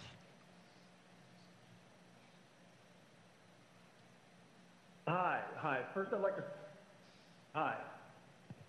Go ahead. First, I'd like to thanks so much. First, I'd like to thank the council for its thoughtful consideration of the arguments, both for and against the proposed project. Your staff report demonstrates that you've done your job. My name is Mark Howell. I'm a former resident of West Hollywood, a business owner in West Hollywood, and I maintain an office inside the city. And I'm a huge preservationist. Clearly, I've restored several apartment buildings and homes to the highest standards in the city of Los Angeles, and I've been a steward for the protection and preservation of La Fontaine for 20 years now. My restorations have been featured from Kerrville 8 to the New York Times, so I hope I have something to add to this conversation. I love old buildings. I've saved more than my share of them, and I recognize that an argument can be made to save every building that was ever built. But there are far greater and more powerful arguments to be made through judicious and honest evaluation of which original buildings deserve to be protected. I can't speak to the process. I've heard some arguments around that, and I can't speak to that. But I will say that this temple is not among those buildings. As a piece of architecture, I have friends who go there, and I think the word they used was Shanda. And I think the members at large who manage the temple would agree. The proposed building is a stunning piece of architecture, and it will replace a conglomeration of buildings with virtually no architectural merit, none at all. It's been demonstrated there's no important history that needs to be protected, and I don't see a reasonable argument to be made to preserve this property other than saving it to maintain the status quo. This city needs to change and grow. And the benefits of this project to the city have been enumerated and championed on many occasions in this forum. I won't repeat those points. They've just been made by Michael Lewis. It's a great project. It's a project that West Hollywood will be proud of. Residents will be lucky to call it home, and we'll be lucky to be its neighbor. I'll simply say this, the months or years of construction will be challenging, to say the least, but the hardship and the downside of that construction process will be felt most profoundly in three places: the property directly north, the properties abutting these parcels to the west, and the property directly south, our property, La Fontaine. I'm speaking for the owners, and we will feel the impact most of this project. Our residents, our colleagues. Thank you, Mark. Thank you, Mark. Your time is up. That's it. Okay. Thank you. Thank you so much. Our next speaker on this item is Jamie Francis. Jamie, you will have 2 minutes. Please press *6 to unmute yourself. Thank you. Good evening, Council. I wanted to say that in circumstances of building, I've advocated because of affordable housing being an issue in the city.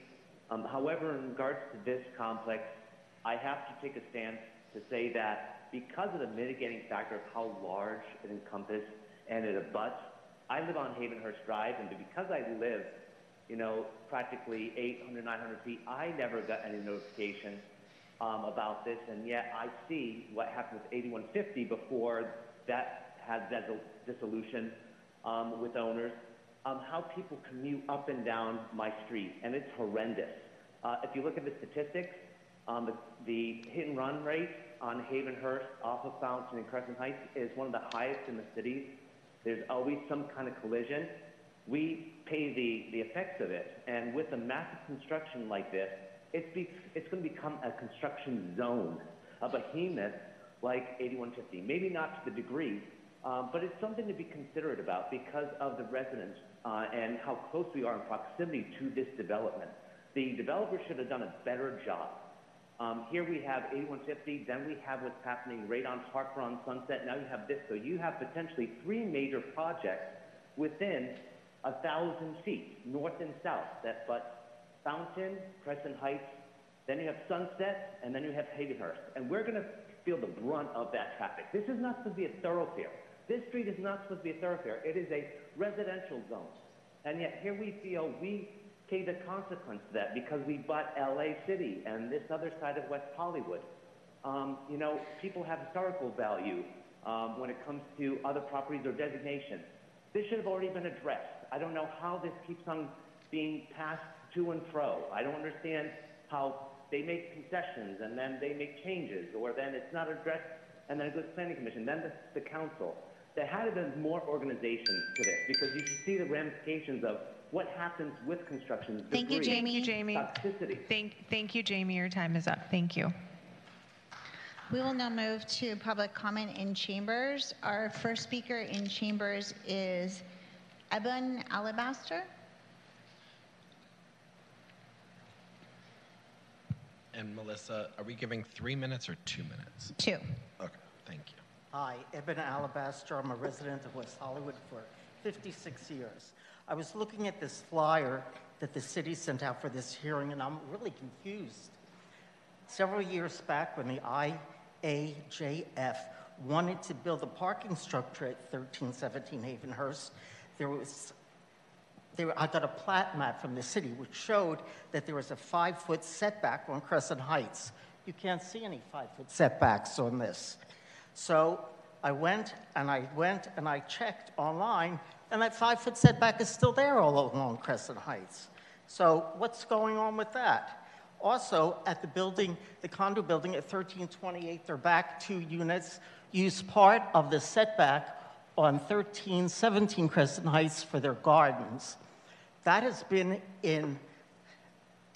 used in notorious possession. That's an easement.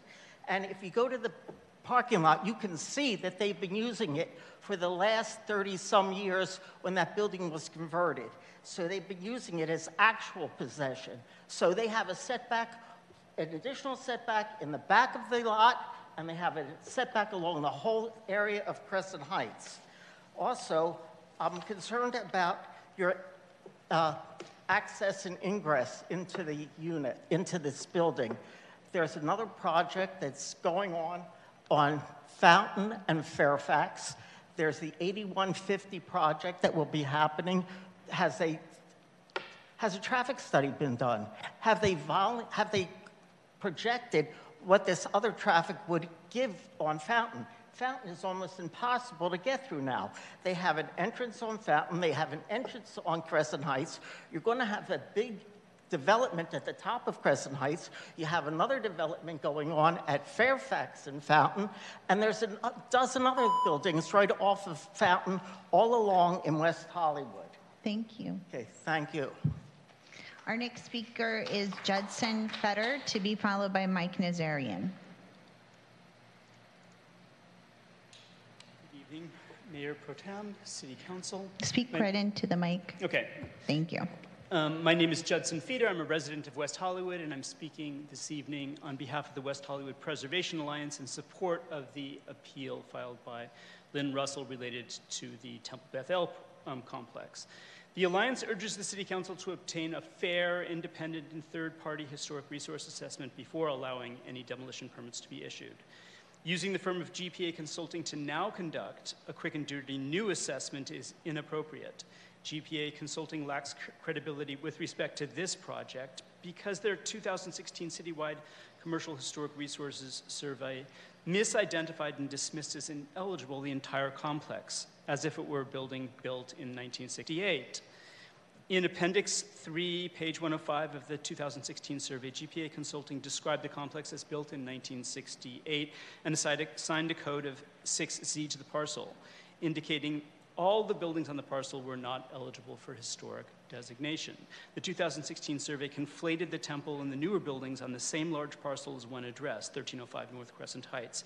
In fact, the complex includes the corner West Hollywood College Preparatory School, the Temple Beth El Main Synagogue, Sapper Hall Chapel, and Neiman Hall. Whereas some buildings on the parcel might have been constructed in 1968, the temple and preparatory school buildings were built in 1952.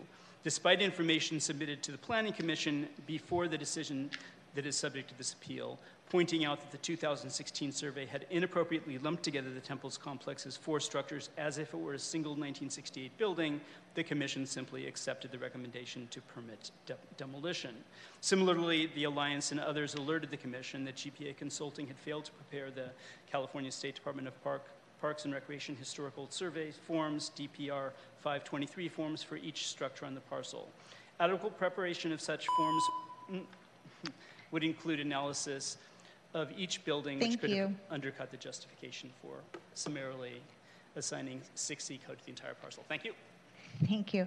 Mike Nazarian, to be followed by Alan Nazarian.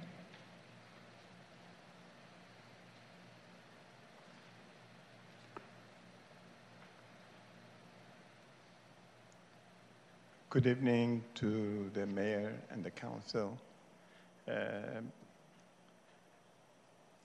My name is Mike Nazarian. I'm the past president of the Iranian American Jewish Federation, and presently I am the chairman of the board of directors. The proposed residential development is supported by the board of Iranian American Jewish Center, and the owner of the property is the Iranian American Jewish Center. Iranian American Jewish Center acquired this property from Temple Beth El. The only reason was because they did not have enough people in that building. The participation of the synagogue has diminished, and they had like, I don't know, 30, 40 people. When we came into this country, wholeheartedly, everybody supported the synagogue and people attended. Unfortunately, gradually attending the synagogues, most probably the churches as well, has been going down, especially after the COVID. It's diminished, it's gone down. Their participation has gone down to 10 or 15 or 20 people. They can justify that.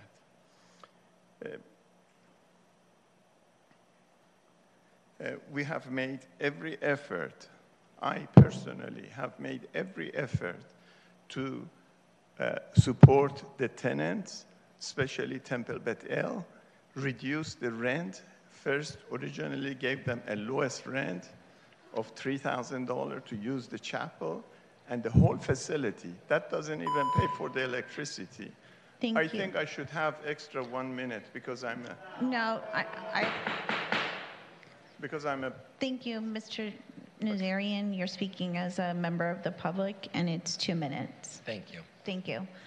Our next speaker is Alan Nazarian, to be followed by Amir Samani.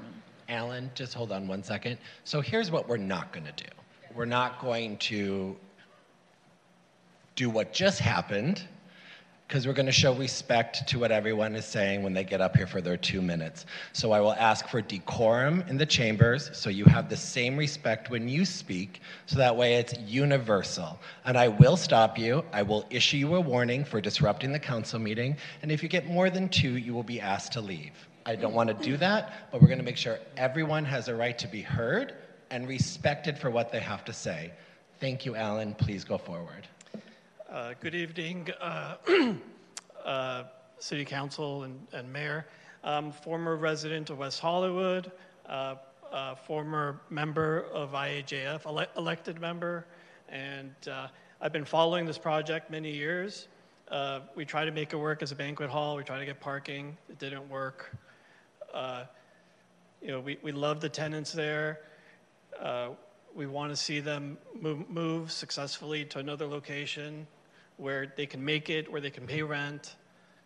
It's not working here. And this project does everything we wanted to do. It allows us to build our emergency fund, which goes towards homelessness in our community, drug addiction, mental health. This is what the city needs. It doesn't need an empty synagogue. It's giving 14 low-income units. People need housing. We need housing in this city. It's an emergency. Homelessness is an emergency. They moved from Wilton to here, and they can move somewhere else. It's 10, 20 people that need to find a new synagogue. There's a Chabad a couple blocks away. They can easily go there. There's a temple, Kol Ami on La Brea. They can go there. They'll gladly accept them there. 10 people, it's not a lot, 20 people.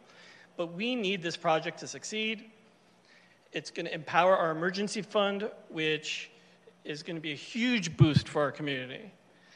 This is a truly unique project, and I implore you to pass it. Thank you very much. Our next speaker is Amir Samani, to be followed by Ludmila Pravdina.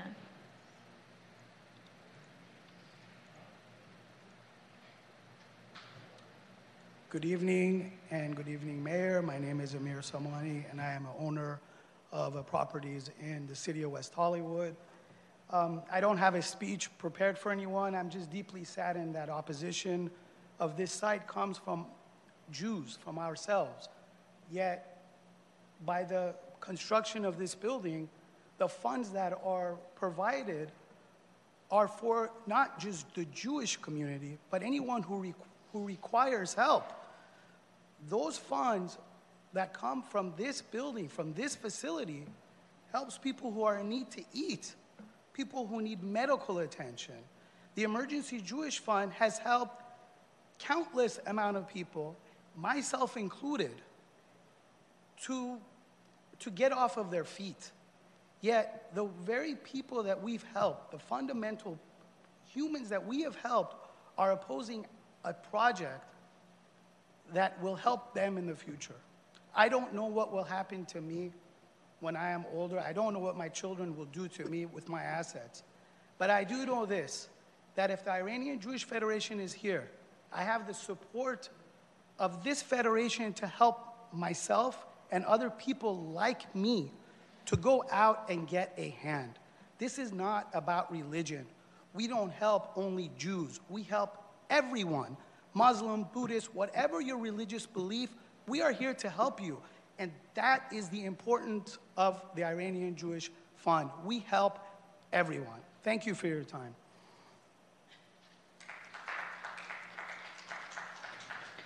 Our next speaker is Ludmila Pravdina, to be followed by Philippa Mora.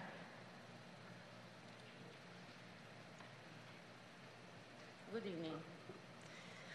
I'm an immigrant, 34 years. I'm a resident of West Hollywood. I was in front of Planning Commission and these people before in November, I believe. And I'm a chair of the West Hollywood College Prep. And when the previous person said about this is about 10 to 20 people, or other people brought the point this is about building only, this is about real people and about school where we have 80 students today. Part of the students from Ukraine, they're refugees. We allow them to study. We support them with scholarships. And it's about teachers at this school. So it's not about 10 to 20 people at Temple, and Temple is beautiful, architectural. And my previous experience in my life, I was structural engineer, and I can tell you, this architectural building has a value. And I want to tell you one more thing. It's not that simple. Reallocate people, reallocate schools. This school is a home for us, home. So it's valuable in many, many ways. And another apartment building with 14 low-income units will not bring this value which this complex has. 2 schools, 1 Jewish school, 1 school, international school. We have all different backgrounds people there. And we support them with low scholarships or no scholarships at all. So I will beg you guys to think about this twice before you made this horrible decision. This is not right. I've been in USSR. I know what that means. Thank you. Thank you. Our next speaker is Philippa Mora, to be followed by Roy Oldenkamp. Actually, it's Philippe. Oh, it's Philippe. I apologize. I'm not trans yet. Go ahead, Philippe. Philippe Mora. Hello. Greetings to you all, and my condolences to you for your job. My opinion is the Planning Commission has gone rogue on this. I'm a 43-year WeHo resident. Anyway, my opinion is they went rogue. The Planning Commission report we just heard this evening was ridiculous. And maybe that's why you're retiring, John. I mean, it was absolutely absurd. If anyone's seen that synagogue, they can see it's a classic. It's a classic by any standard. Destroying synagogues is going to attract the wrong kind of tourist to West Hollywood. The tattoos will have swastikas on them if we start tearing down, destroying synagogues. This is dangerous, what you're doing. In the current situation in this country, I'm sure you all know what's going on. It's crazy that WeHo, which is a beacon of progressive thought, will burn down. That's going to be taken advantage of. So goes the nation? I hope not. With all good faith, it's impossible using reason and logic to understand where the Planning Commission came from doing this. I just don't understand it. To approve and promote the destruction of an historic and active synagogue built by Warner Brothers and Max Factor. It's in this dangerously polarized society, the destruction will only get applause from racists, anti-Semites. A crucial Nazi tactic, by the way, was pitting Jews against Jews. And that's what's happening. My dear Jewish friend here, he was concerned about it. This is pitting Jews against Jews, very dangerous. And I'm leaving. Thank you, Philippe. I'm leaving. That was a technique perfected by Adolf Eichmann. Thank you. Don't do it. Thank you. Roy Oldenkamp, to be followed by Shala Javdan. Good evening, Roy Oldenkamp, City of West Hollywood. Hello, Council, Mayor, Mayor Pro Tem, and staff. I just wanted to bring up a few points regarding this. Sorry, my mic's kind of... So a few things regarding this particular building. I think in the first survey, when Teresa Grimes was doing her windshield survey, which is not a complex survey, if you look at the building, as you all have, you'll see in front lots of beautiful, mature foliage, which I think has hidden some of the aspects of the architecture, particularly the Temple Beth El itself, which has civic monumentalism factors. It has Hollywood Regency factors with fluted pilasters, oversized vases. It's really a stunning building. The doors are amazing. The stained glass is amazing. Perhaps there is a way, with one more historic preservationist putting in input on this, that the Temple Beth El itself could be saved. There's still all the newer buildings north of that and the parking lot. And perhaps that temple could be a cultural center and a temple. That would also incorporate part of the schooling. And then it's a win-win for everybody. And I think Mr. Teig might agree that you could possibly have 70 units instead of 90 units and fulfill everybody's happiness in this regard. I also say maybe we want to see that all the profits to selling these apartments for $5,000 a month for a two-bedroom are actually going to, as they said, to Jewish services. So I think that's something that should be considered also, or even put into a contract. Thank you. Thank you, Roy. Our next speaker is Shala Javdan, to be followed by Jeffrey Buck.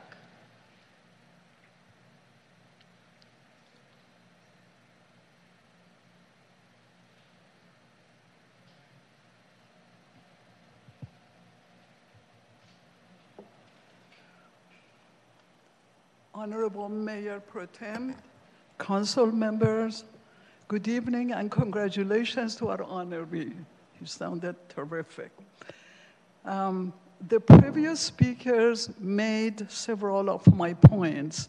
I thought it was very important for the community to be aware that the funds that Federation is raising, it's going to housing, it's going to food, it's going to elder care, it's going to medical support, mental health, fighting addiction, financial self-sufficiency, scholarships, and programs of Jewish values.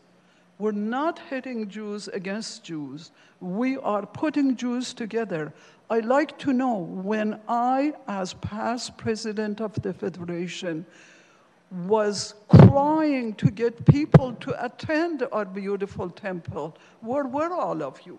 Why you didn't come for Passover or for Rosh Hashanah? The attendance to our temple has become to 20. Also, another point that was raised, the process will take at least 6 years, 3 years for parking, 3 years for building. All the tenants will be assured personally to have time and service to find new places. We're not going to throw anybody out of the building. We're here to help. We're here to make the world a little better. And we're hoping that you trust us enough to allow us to do this job the way we think is going to be the most beneficial. Thank you so much. Thank you. Our next speaker is Jeffrey Buck, to be followed by Vladimir Melamed. Yes, good evening, City Council. My name is Jeffrey Buck. I happen to be on the Board of Directors for Hollywood Temple Beth El, and I'm speaking for the entire board right now. We understand there were only tenants in the building for a number of reasons. We had to sell the complex to the current owners, with the understanding that it would remain a synagogue. That was part of the agreement. When it was sold, from what I understand, was a very good price. But what I'm here to say today is, I'd like you guys to think twice about destroying this beautiful building. When I hear the description that it's terrible, I didn't recognize the description. It's a beautiful temple. The main sanctuary with the stained glass windows and the small chapel we have, it's a very beautiful building. When you drive by, it reminds people of the temple in Jerusalem. It's built after that style. But I also would like the city council to remember that when you destroy a building, you're destroying history. You're just wiping it out. I mean, people don't remember the beautiful buildings we had in Los Angeles, even the original county courthouse was red sandstone, beautiful building. Who remembers what happened to Penn Station in New York City? That beautiful building, that beautiful station was destroyed. Who remembers the original courthouse in Chicago, that beautiful building that was destroyed? So when you destroy a building, people will have no memory that there was a temple once there, that Holocaust survivors prayed and worshiped there, and many good things happened there, and it's really a beautiful building. And I also remember how Irv's hamburger stand was also protected many years ago, and I thought that was kind of funny. If you can protect Irv's, you can also protect Hollywood Temple Bethel and the building. Thank you very much for your time.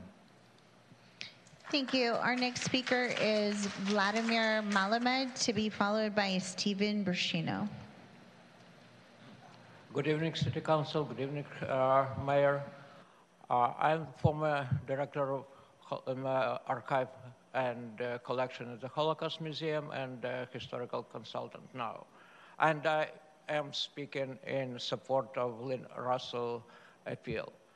So there's two categories, historicity and continuity. And both need to be looked at with a qualitative approach. It's about historical value, about architectural value. It doesn't matter how many people, how many luminaries went through the synagogue. It matters that historicity and continuity should be preserved. Of course, it is a question that the survey is questionable, because it's a complicated process to assess elements of architecture and architectural styles there, and they're still present. It definitely should be redefined. And the synagogue, doesn't matter how many people. It's not a quantity, it's a quality. And it serves humanists, even because it's less people. And we are now in the process of creating a cultural organizations, a non-profit organization like our Institute for Ethnopolitical Culture and Religious Education and Research. And now, overall, the synagogue is underfunded, always been, and the community, the congregants were underserved. And what remained actually is one small chapel, which 20, or maybe less, maybe more people gather. But even because there are so less people, nobody should send them away, go there or go here. It's simply not humane. And therefore, and because of that, I mean, the temple should be re-evaluated, the project. Okay, thank you. Thank you. Our next speaker is Stephen Burschino, to be followed by Kathy Blavis. Hi, Stephen Burschino. All right, we'll get right to it. The analysis that they submitted, the new analysis, is an expedited review. It's done by the same firm that did the previous review in 2016 that we have said it wasn't done correctly. So the same firm do it again and basically say that we made no mistakes. That's kind of a conflict of interest. The Federation did not tell anyone what was going on. We were not notified until 10 days after high holidays. So I have Holocaust survivors crying because they had no idea what was going on, none. And it's a shame that we're coming to a place where we're going to tear down a synagogue. Straight up, you guys are all being set up. You're being set up by your staff, and you're being set up by the Federation, because it's going to fall on your heads when you tear this place down. It's historical. Edward G. Robinson, Sammy Davis Jr., the Warner Brothers, Lemley, they created this place. They were there. And when this place goes down, it's you all that are going to have to answer for it. They're auditioning for jobs probably in the private sector. They make money, but it's going to fall on your heads. God brought me here for a reason. I don't know why, but he did. And I found something beautiful.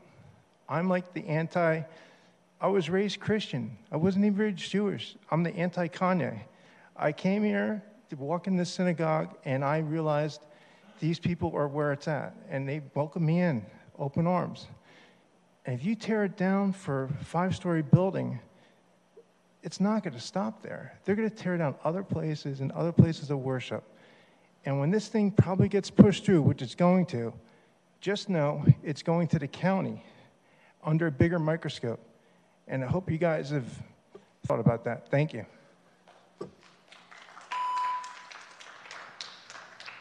Our next speaker is Kathy Blavis, to be followed by Kate. Good evening, Kathy Blavis, City of West Hollywood. The reason I'm here speaking tonight is not whether or not it's a valuable project that's being planned. I'm not here speaking tonight whether or not we need more housing or affordable housing. My purpose tonight is with regard to the appeal. Was the process flawed?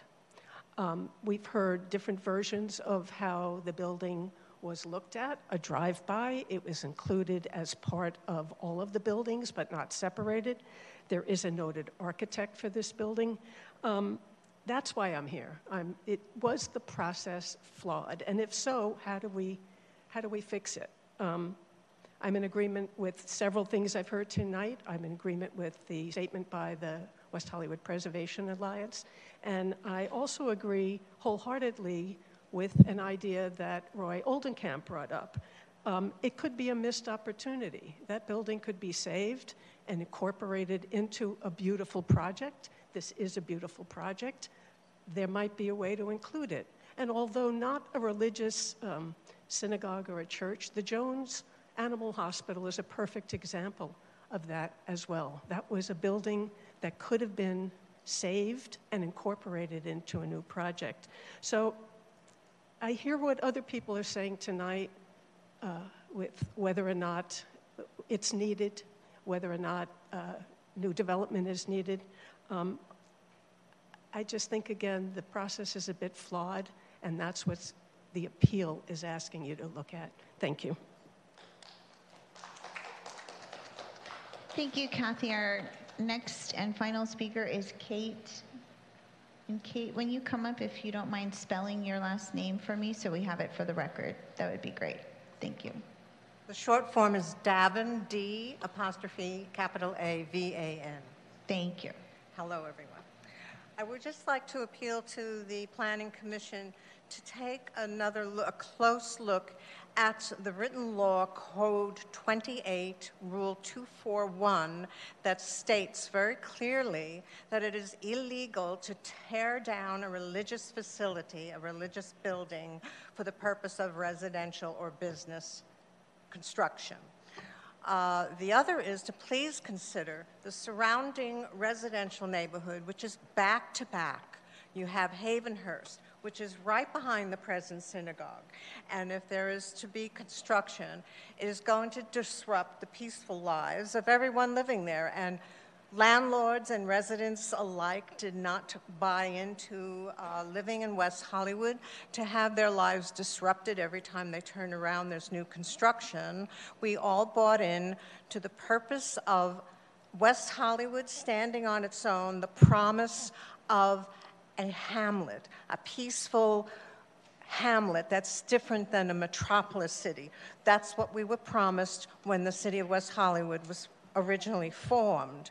Another thing you may want to consider looking closely at, our sewerage system, a very practical situation there.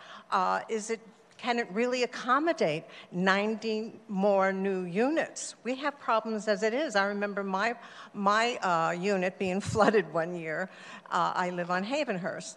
So there are practical things to consider, code, noise, pollution, and traffic code. Have we not exceeded our traffic code already in that area, both on Fountain and Sunset? So I just plea that you look at these things more closely. And it is an honorable building. It's a beautiful facility, and people do rely on it. It needs a more proactive outreach program for the community, Jewish community. It's failing right now, but as a building, it's phenomenal. So that's it for now. Thank you. Finally, Mayor Pro Tem, we do have citizen position slips, so I'll read those into the record. The following individuals submitted citizen position slips in support of the appeal. Michael Abramson, West Hollywood. Lois Blumenthal, West Hollywood. Kevin Burton, West Hollywood. Laura Cazares, West Hollywood. George Creedle, West Hollywood. Gary Dahl, West Hollywood. Cheryl Dent, West Hollywood. Connor Fisher, West Hollywood. Wendy Goldman, West Hollywood. Sally Henley, West Hollywood. Edith Magoon, West Hollywood. Roxanne McBride, West Hollywood. Dave Monks, Los Angeles. Jacob Pedersen, West Hollywood. Henry Rasu, Placentia. David Reed, Los Angeles. Jody John Sackstrup, Los Angeles. Mark Scheinbaum, West Hollywood. Neil Terry, Placentia. Steve Weinstein, West Hollywood. Christopher Jimenez, West Hollywood. Janice Carr, Beverly Hills. Jennifer Sanborn, Beverly Hills. Thank you. Thank you so much. I am now going to ask for us to switch over for any rebuttal from Lynn Russell for 2 minutes. And Lynn, if you're hearing this, you have 2 minutes. We'll turn our alarms really loudly, and we won't interrupt you mid-sentence to the best of our ability. So we just want to let you know if we're all caught up on whatever you're watching or listening. All right. Wonderful. Thank you, Mayor Pro Tem. Before I go on to this, I want to make a firm statement that there were several misstatements offered by Mr. Michael Lewis in his rendition of history on this building and events. I have a bird's eye view from the 6th story of Savoy Plaza on everything that happens on that property. I've been through all of the parking structure and you name it. So I've closely followed this issue for years. Let me move on here. I didn't get a chance to say that the name of the architect was not included in the first assessment. It was easy to find him. A simple Google check did it for me. So beyond that, I had an interesting discussion with Teresa Grimes, who was responsible with GPA to do the original survey. And we discussed 2 buildings on Sunset, the Geffen building and the Hornburg building, and why Hornburg received a 6D. And she explained that it was built to look like something similar to Geffen, but it was not an original structure. But beyond that, she conveyed her methodology of doing the windshield survey. They take a broad brush, they do not go into the structures, and that was clearly the situation here.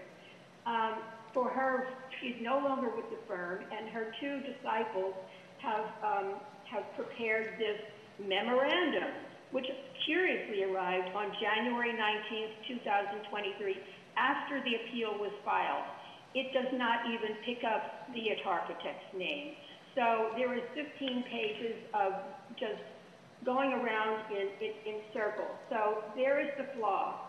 And given the circumstances, I'm requesting that the Temple Beth-El receive an unbiased historical resource assessment and that it follow the proper channel through HPC. Unbiased assessment is key. In addition, to prevent this type of occurrence from repeating and becoming the burden of someone else, I am requesting a clear and concise protocol and procedure written for the request for continuance to avoid any arbitrary decisions. Please consider my first appeal that I obtained more than 10 years ago at 7914. It was, oddly enough, an Iranian architect for an Iranian owner, and he completely collapsed when he found out that the city architect or urban designer at that time had misguided him.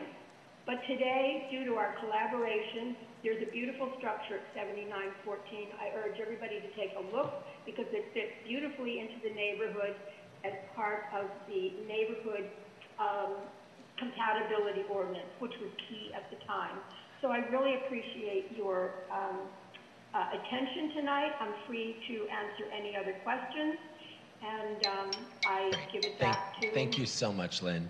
So I had her going 54 seconds extra. So that will be allotted to the applicant if you choose to go which it's fine. It's okay, Lynn. You finished your statement. It's all good. We wanted you to finish it. But that same allotment will be given to Mr. Lewis should you use that extra 54 seconds. Thank you. Let me just try to address a couple of the issues that were brought up. First, I don't think that we should confuse sentimental attachment with historic significance. While there may have been some very famous people who attended services at the synagogue, their fame and their mark in history was not their religious beliefs. It was their role in business and other endeavors that took place somewhere else. Secondly, the IAGC has offered to forgive the past due amounts from Temple Beth El and to allow them to remain up until the time we begin construction and to help them relocate to another facility, and they have declined that assistance. With regard to the question about timing, you know, there are two separate parcels here. There's a parcel across the street, and on that parcel, we've already got approval for another residential building. The intent was to start that one first while we looked for a new location for the existing facility, and then, and then build the second one after this building, after we'd completed the first one. So we're looking at 4 to 5 years, probably at a minimum, before we would get around to demolishing this site. We did look at alternatives when we were trying to find a solution here. We did look at an alternative that included maintaining the synagogue and trying to incorporate the other facilities that we need with it, the banquet facilities and whatnot. But as a practical matter and from a design standpoint, it just doesn't make sense. You have to build an enormous amount of parking. And to continue these operations while wrapping them inside a residential building just doesn't make sense from a planning standpoint. And finally, I would just say it is not uncommon for religious facilities to move and to redevelop their sites. They do it all the time. I've represented a number of them, a Sikh temple, a Zen center, a Buddhist temple, a Korean Presbyterian church, all of them moving to new locations and going through the CUP process as they try to accommodate the needs of their congregation. So this is not an unusual circumstance. This is the third location for this synagogue, and it's not the last. So I would just leave it at that. Thank you. Thank you so much, Mr. Lewis. I am now going to close the public testimony portion of tonight's public hearing, and I'm going to turn it over to my colleagues for additional comments. And this time I'm going to start to my left with Councilmember Heilman. Thank you, and thank you to everyone who came out and spoke tonight. We appreciate your comments. I had a question for staff. Mr. Alabaster raised a concern about the properties behind this in the rear and whether there were easements that they might be encroaching on with the development. I wasn't quite sure what he was referring to. Have you reviewed that, or will that be reviewed as part of building and safety? There's a setback along the western property line that has to be maintained at least 8 feet. We will double check the easements when they submit the survey, when they submit to building safety for plan check. Yeah, so that you would automatically check to make sure that there is no encroachment on easements that other people might have or might not have. It's not clear to me that there's actually a recorded easement or anything like that, but it appears they've been using that portion of the property for a while, but that would be something that would be evaluated as part of building and safety. Correct. Okay, and then there were some questions. There have been a lot of questions about historic preservation. This was never nominated by anyone. It wasn't in the survey. And I thought we also have a policy in the zoning code that we can't even consider historic preservation after a development application is deemed complete. Can you explain that to me? Yes, so you're correct, Councilman Heilman. If an application for development is deemed complete, then an application for nomination has to wait until a decision is made on that application for development. So in this case, until a decision is made on the appeal, no one can nominate the temple or the property. Okay, thank you. And then there were questions about the process. Oh, Can I just add really fast? So that is the process for a nomination for designation. However, as a part of our review, we also look at the historic preservation or the historic significance in terms of the CEQA review and our analysis on the project. So this was first looked at as part of the citywide survey, and it was not identified as historically significant. And then after issues were raised, we had, admittedly, the same independent company go out and look at this, and they still determined that it wasn't historically significant. Correct. And Shadow peer reviewed that study and concurred with the findings. Okay, so a second historic preservation consultant reviewed the work of the first, and they concurred. Yes. Okay. Thank you. So I don't know if others have questions, but those were my questions at this point. Thank you, Councilmember Howman. Councilmember Byers? Yeah, I just wanted to follow up on the question that was just asked about the most updated memorandum with the historical resource survey. So the survey itself is being in the process of being updated because time beckons us to update these surveys, and because that survey is being updated, that's what forced this other additional pass in 2023. Right, so as a response, we thought the best course of action was just to take another look, just in case, right? And the reason it's called an expedited review is because it's ahead of the entire survey. So it's not that it was done at a lesser degree or anything like that. It's just that it was done more quickly in the timeline versus waiting for the entire survey to come back. But it was still the complete, accurate survey that we would give to all other projects, just happened in a more timely fashion. Exactly. Perfect. Thank you for that clarity. That's all I had. Thank you, Councilmember Byers. Councilmember Meister. Thank you, Mayor Pro Tem. So was the architect mentioned in the follow-up report? In the review by GPA, it was mentioned. Okay, but they did not think that, they didn't consider him a master architect, is that? I'm just trying to find it in the report. Maybe if you can tell me the page number, that would be great. And while you're looking at that, I'll ask a question of the city attorney. One of the speakers brought up a code that you can't demolish a religious facility and replace it with residential. Is that how I heard it? I mean, that's what I heard. I heard the speaker say that too. I'm not familiar with such a code. There's prohibitions against discrimination against religious facilities and damage against religious facilities for hate crimes and things along those natures, but I'm not aware of a rule that prohibits demolition of a historic structure. What we do is we look at historic significance under CEQA and under historic preservation law and under our zoning codes and under state housing laws. So we have a body of law we look at, and I'm not familiar of a rule in there that prohibits demolition of religious buildings. Okay, thank you. Did you find that page? Yes, I believe that the history of the property is mentioned on page 5 and 6, and the That's on your report? No, the GPA. Yeah, that's what I mean. Report, The correct. GPA report. Yeah, pages 5 and 6. And it was determined that they didn't qualify as under the eligibility for the criteria for master architect. Okay. I'm not seeing his name, but, oh, there it is, to continue. Oh, no, that was Hellman Jacob. No, somebody else, Leon Hellman. So I'm just not seeing it. Why?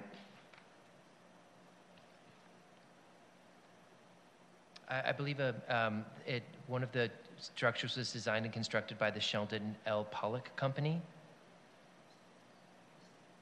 Okay. Oh, and that was the architect's company? Yes, I believe they designed it, so and constructed. Okay. So, So then it was included in the GPA report. Okay. All right. Just trying to think what else I had to ask. I'm just going to also bring up that I went back to the 2016, actually it was January 2017, when the historic commercial survey was brought back to council. And we did get a letter from the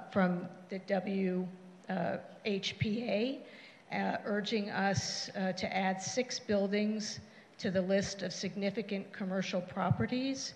And unfortunately, this building, none of the addresses was included in that letter from the WHPA. So I guess what I would ask is, I mean, there was nothing prohibiting someone who wanted to try to get that site designated from going to this California State Registry or the National Historic Registry. Is that correct? I mean, that could have made a difference, or maybe not. They could have after the survey was completed, but nothing came forward until recently. Okay, so that's what I thought. Okay, thank you. Go ahead. I just want to comment. There's more information about the architect available on page 14 and 15 for those who are interested. It's great history. Are you good, Councilmember Meister? That was all your... Okay, great. I just have 2 quick questions. Regarding the Crescent Heights project that is and was mentioned here, what parts of that are in West Hollywood? I believe it was just the plumbing. It's like, that's not in West Hollywood, but there are pieces of the plumbing. Maybe Councilmember Meister might know, because I remember she was mayor then when I think we sued the city of LA for that. But do you remember what portions of that are actually in the city? So the property you're talking about is 8150 Sunset Boulevard. That was originally designed by Frank Gehry, I think was the architect. So none of the building project site was in the city of West Hollywood. There was a driveway that went across a West Hollywood sidewalk, but the project itself was all in the city of Los Angeles. They had to connect into our sewer system, but the project was all in Los Angeles. Yes, thank you. That's what I remember. And then that project was sold recently. I believe the applicant is not moving forward with that project at this time. That's my understanding. So it's going to be a while before that dirt lot is anything understood. Okay. And then that was my only question. Thank you so much. Do any of my colleagues have any additional comments? No? Yeah. I mean, deliberation. Yeah, please. Yes, discussion? let's go. Let's do it. All right. So again, thank you everyone for coming out tonight. I know the buildings there. I know the school there.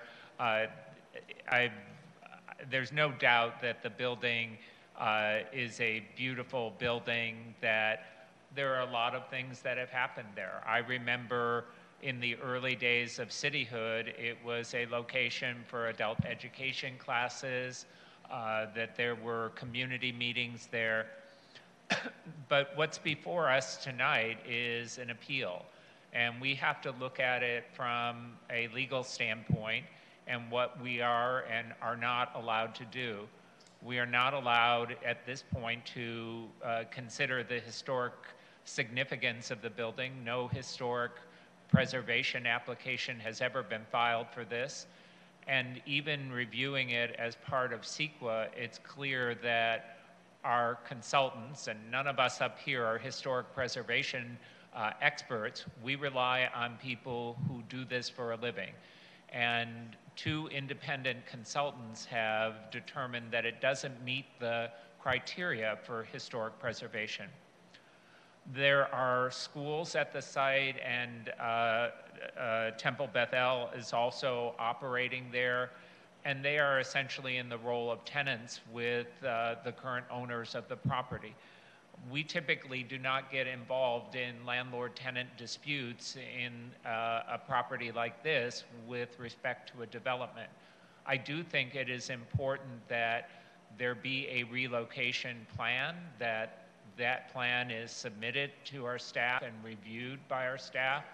I heard the representative of the applicant assure us and assure the community that they would work with both the school and the representatives of the temple and give them sufficient notice and work with them on relocation. And I'm going to take them at their word, but I also think we should direct our staff to make that a condition of any approval. I heard people raise concerns about the impact of construction. There's no doubt that when this building is built, there will be impacts. I've lived across the street from a development for the last 3 years and actually had to hide in my bathroom to get work done during some of the most noisy portions of construction. But construction is something that occurs in a city, and we are not going to say that everything that is currently in place is locked in forever. Change occurs, change is inevitable, and we do need more housing in this city. Given the number of developments that are in the process in this neighborhood and near this neighborhood, I think it is important that we also ask our staff to have a construction management plan and a construction coordination plan so that the impacts of development are mitigated to the extent that they can be. I know that there were concerns raised about the sewer capacity and traffic studies, but that would be something that was already studied as part of this project, as part of the environmental assessment, and we wouldn't be seeing this project if our staff wasn't convinced that there was adequate sewer capacity as well as adequate road capacity for the impacts that this new development will bring to our community. So based on what we've been presented, I don't think we have a legal basis for granting the appeal.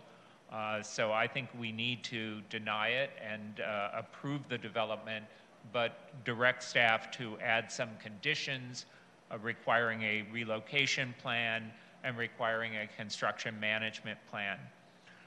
I do want to also mention that the concerns raised about anti-Semitism are certainly very concerning for all of us. The rise in anti-Semitism throughout the country and throughout the world is extremely troubling. But I don't see any aspect of anti-Semitism where a Jewish organization that owns property has decided to redevelop it and use the funds to support their charitable efforts. I don't think that's anti-Semitic. I think that's a group of people deciding that they want to use their property in a way that they think will make it more productive for the community. Thank you, everyone. Thank you. Councilmember Byers? Thank you. I want to appreciate the discussion tonight and the members of the public for joining tonight here in person and on Zoom and throughout the duration of this entire process. I really appreciate the comments that Councilmember Heilman just shared. I too am sensitive to the sentiment this evokes from members of our community who want to preserve this space. And I'm also very sensitive to the reality that more and more lives are disrupted daily by the many impacts of our housing shortage crisis. And as this is an appeal, that's what's before us tonight. So I want to show appreciation to this council for making the decision to move forward with the hearing tonight as we are in the midst of this statewide housing crisis, and housing delayed is housing denied. I truly do think this is a fabulous concept, providing transformational outdoor space for the community and much needed housing, including affordable housing. And we know the Housing Accountability Act beckons us to support these projects for good reason.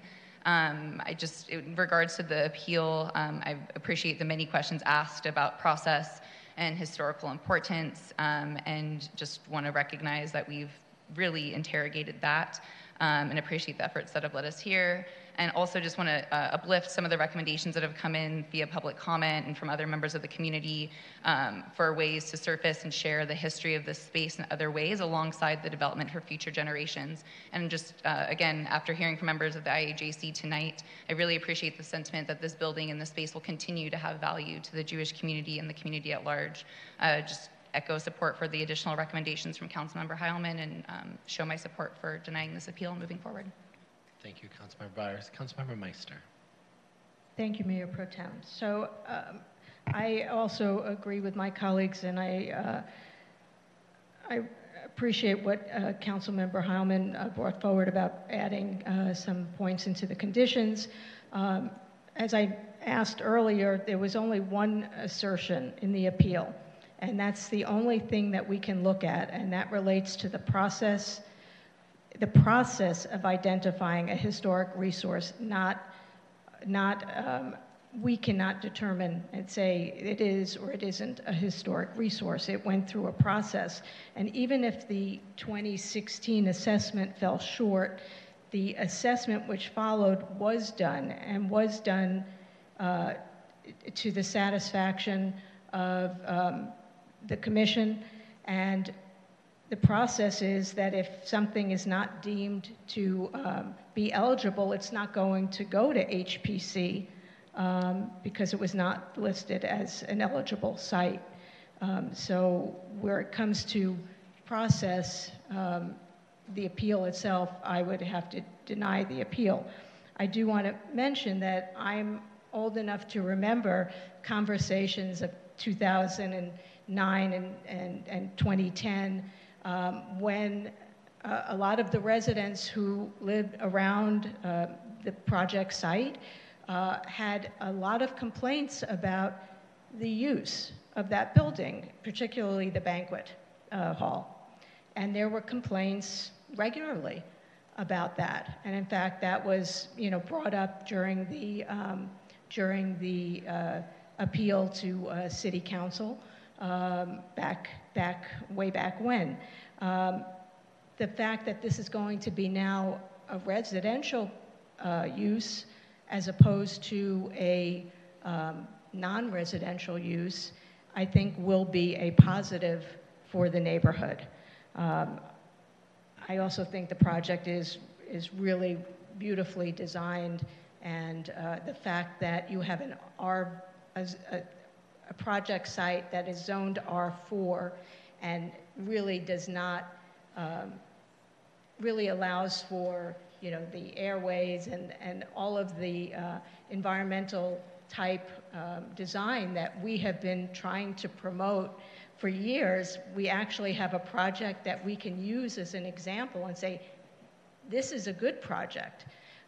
We see a lot of projects that are not well designed that have to be approved by Planning Commission regardless because of state law.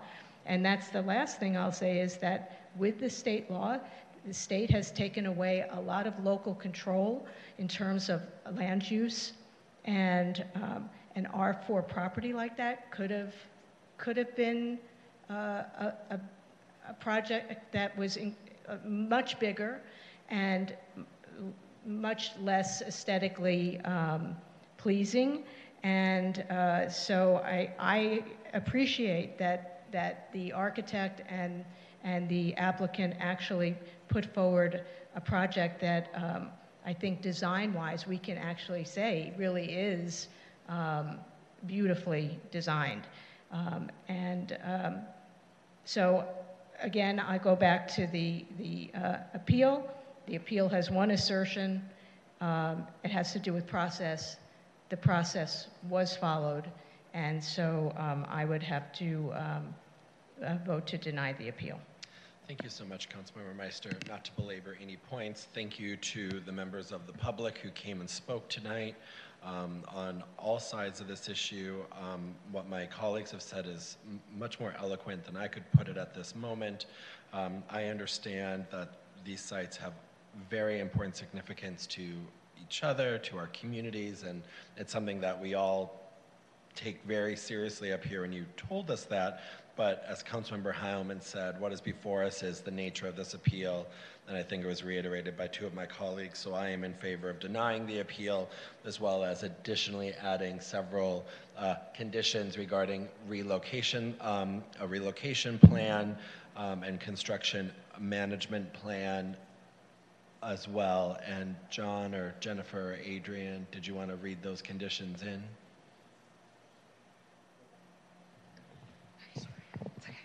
Who had, make John do it. I got it. Yeah. All right. So the question, all right, so the language for additional efforts to provide relocation assistance prior, so we'd add condition 2.5 to say prior to application for a building permit, the applicant shall provide a tenant relocation plan to show relocation efforts to the satisfaction of the community development director. And then if the council wants to provide more specificity, we could add a certain number of days prior to vacation. Okay, so we'll leave it at that. And then, Adrian, can you address the second request? Councilmember Harman mentioned construction management, condition 6.7. We've already codified our construction management efforts as part of the code. So if you look at 6.7, it mentions all construction shall take place in a manner that complies with chapter 9.70, construction management of the West Hollywood Municipal Code. I guess what I was getting at is what we did where there were several developments on Kings Road, and Oscar may remember this. We set up a meeting with the neighborhood and actually agreed on coordination of the different projects to the extent that we were able to do that. And there was a single point of contact for the neighborhood for construction-related issues. So that's kind of partially in here also under condition 6.14, because that talks about when we issue encroachment permits for work such as concrete pours and closing of streets and all of that. So that all goes to our engineering department. And so they would need to take a look at all the other activities that's taking place on the street at the same time, so they don't issue encroachment permits in the same location at the same time. So maybe we don't actually have to add a condition to the permit, but we can give you as staff direction to implement that kind of construction management for this neighborhood when the projects go forward. Yes. Okay. Thank you. There is now a motion on the floor by Councilmember Byer, seconded by Councilmember Heilman. To reiterate, it is denying the appeal, adding condition 2.5. Thank you. Brain's still with me for a relocation plan. Seeing no other commentary, and we're going to close the public hearing. Thank you, Lauren, very much. Seeing none, we'll go to a vote. Also add to the motion, if I'm correct, that staff is directed to implement and work together on a construction management plan to ensure. It's already in one of the conditions that we talked about. All right, Okay. let's go to a vote. So let's start voting.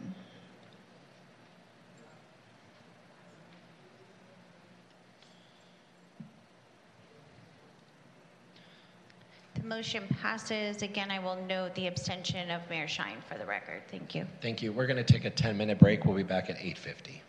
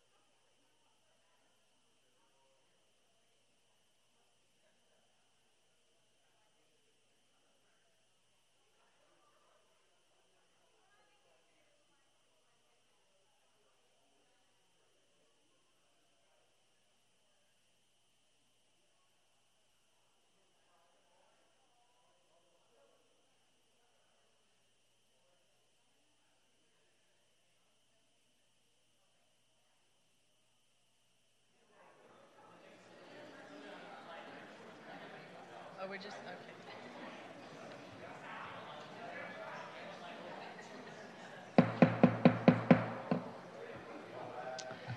okay. Please take your seats. We're going to resume the council meeting.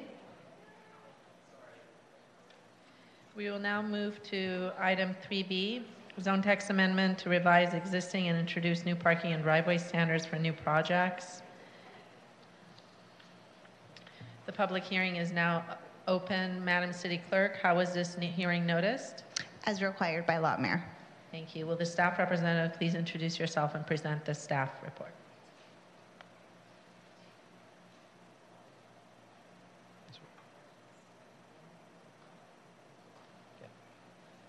Good evening, Mayor, Mayor Pro Tem, council members. My name is Michael Barker. I'm the project architect with the city's Urban Design and Architecture Studio. I'm joined by Rick Abramson, the studio's manager, and John Kehoe, the Planning Development Services Director, Community Development Director, and Francisco Contreras, Long-Range Planning Manager. So the item before you tonight, parking and driveway standards for new projects. It's part of a larger body of work, and it's in pursuit of servicing multiple goals, mainly being one, the 2019 City Council directed multifamily study to update design standards for more neighborhood-friendly development, a state planning grant to revise the city zoning ordinance with objective design standards, and to explore the impacts of the parking reductions as a result of AB 2097, and as well as supporting the city's climate action adaptation plan. So the work in total, the objective standards and all this, and the multifamily development study, we focus first on parking and driveway standards, in part because of the impacts of the AB 2097.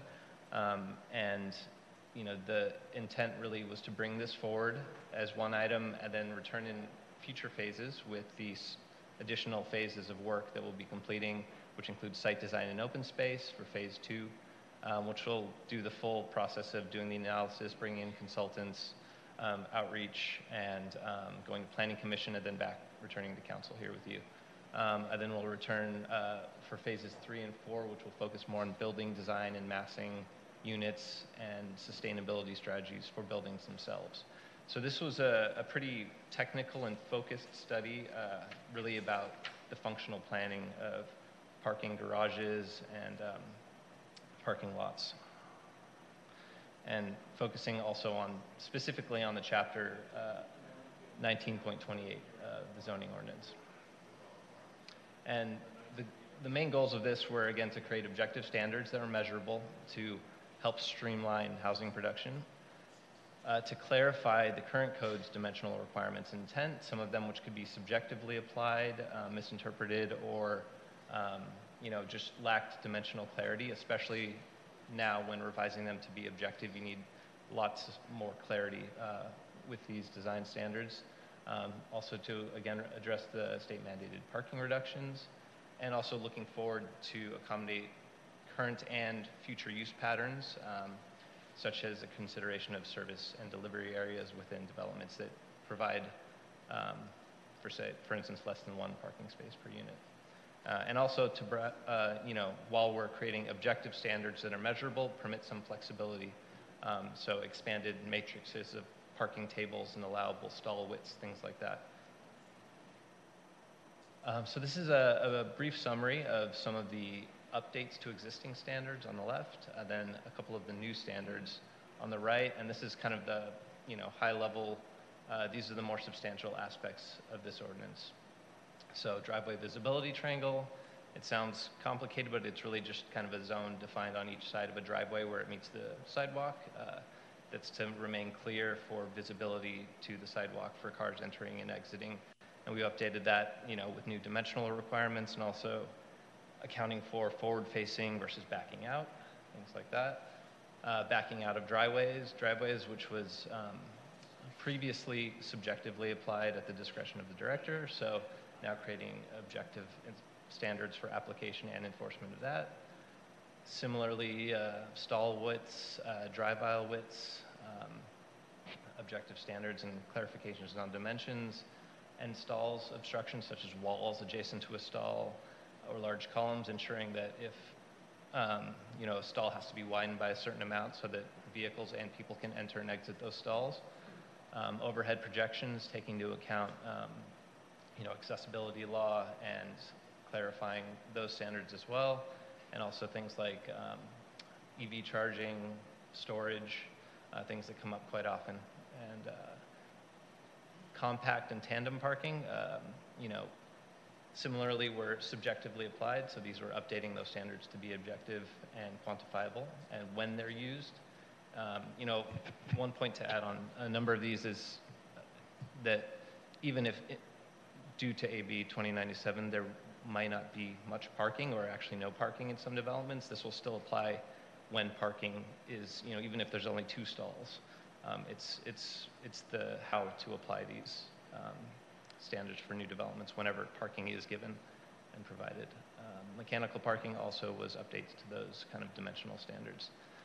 The 2 new items, driveway entry gates and service and delivery areas. So the first one is really about just creating a space so that vehicles are not queuing in the public right-of-way, and there's sufficient gate setbacks so that vehicles are queuing within the property. Service and delivery areas was one that came up out of discussions about 2097 because in certain developments where very little parking is provided, for instance, less than 1 stall per unit, we would want to ensure that there is an area for residents to move in, move out, load, have sometimes on-demand services, food deliveries, things like that, and that those aren't occurring in the public right-of-way.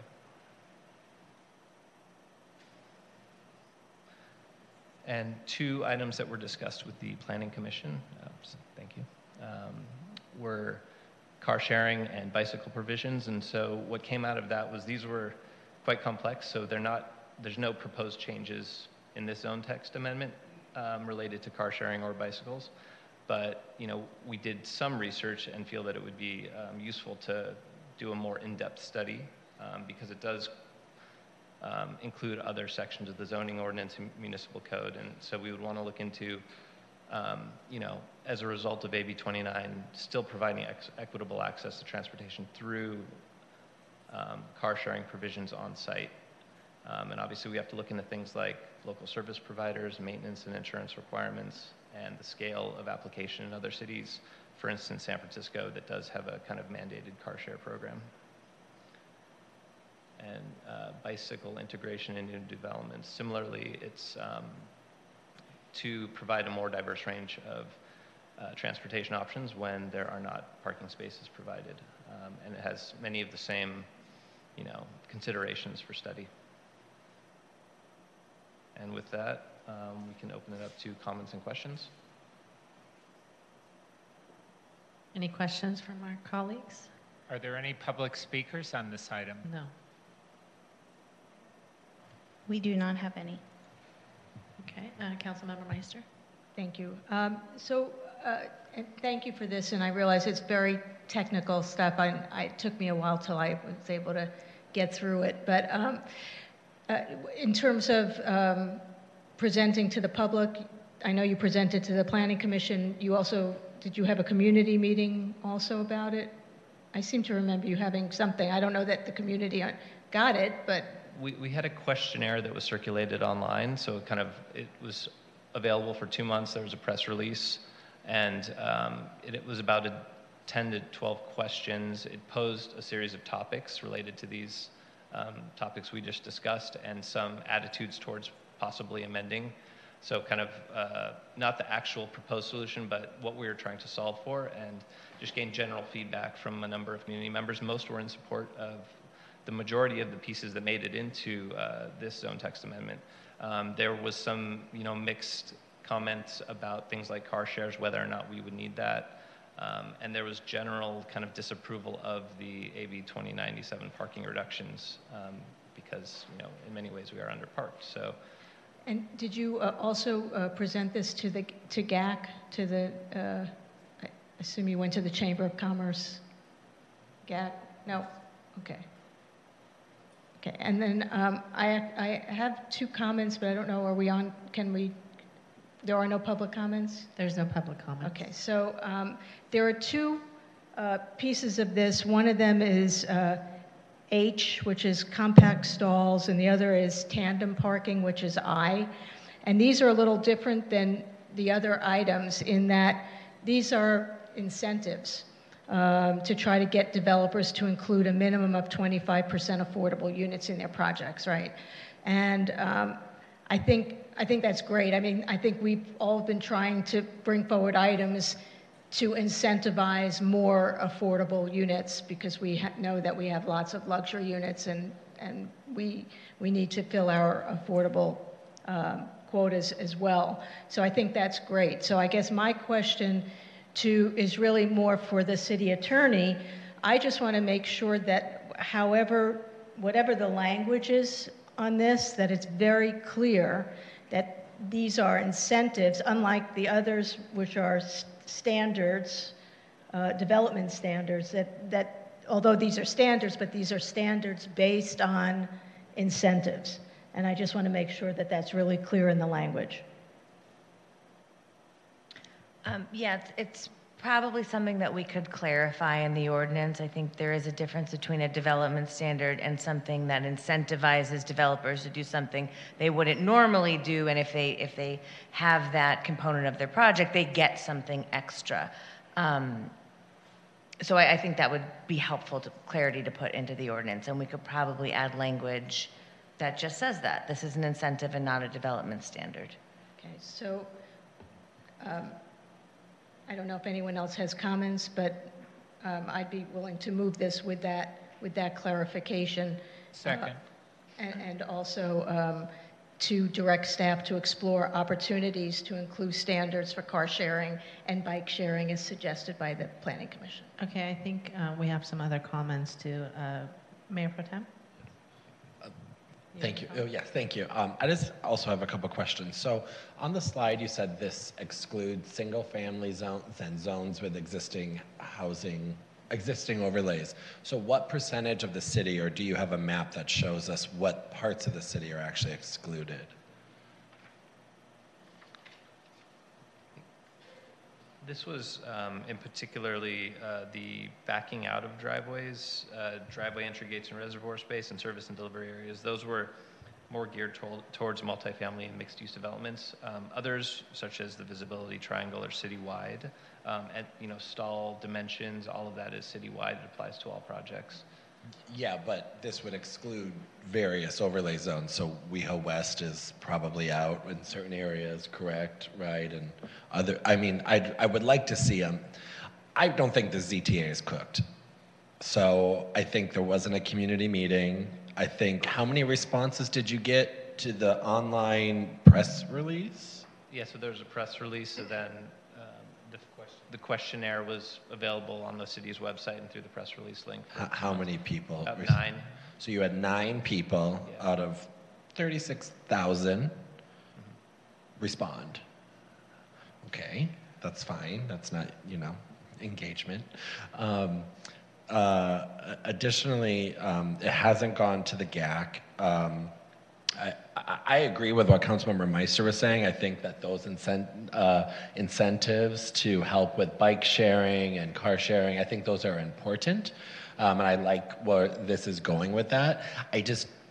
If I'm being quite honest, I think a citywide implementation of a ZTA for new parking and driveway standards with 9 responses, and I probably could guess 5 out of the 9 of them, especially then when last year the Planning Commission, when you tried to implement design standards in WeHo West in that area, received such vociferous complaints.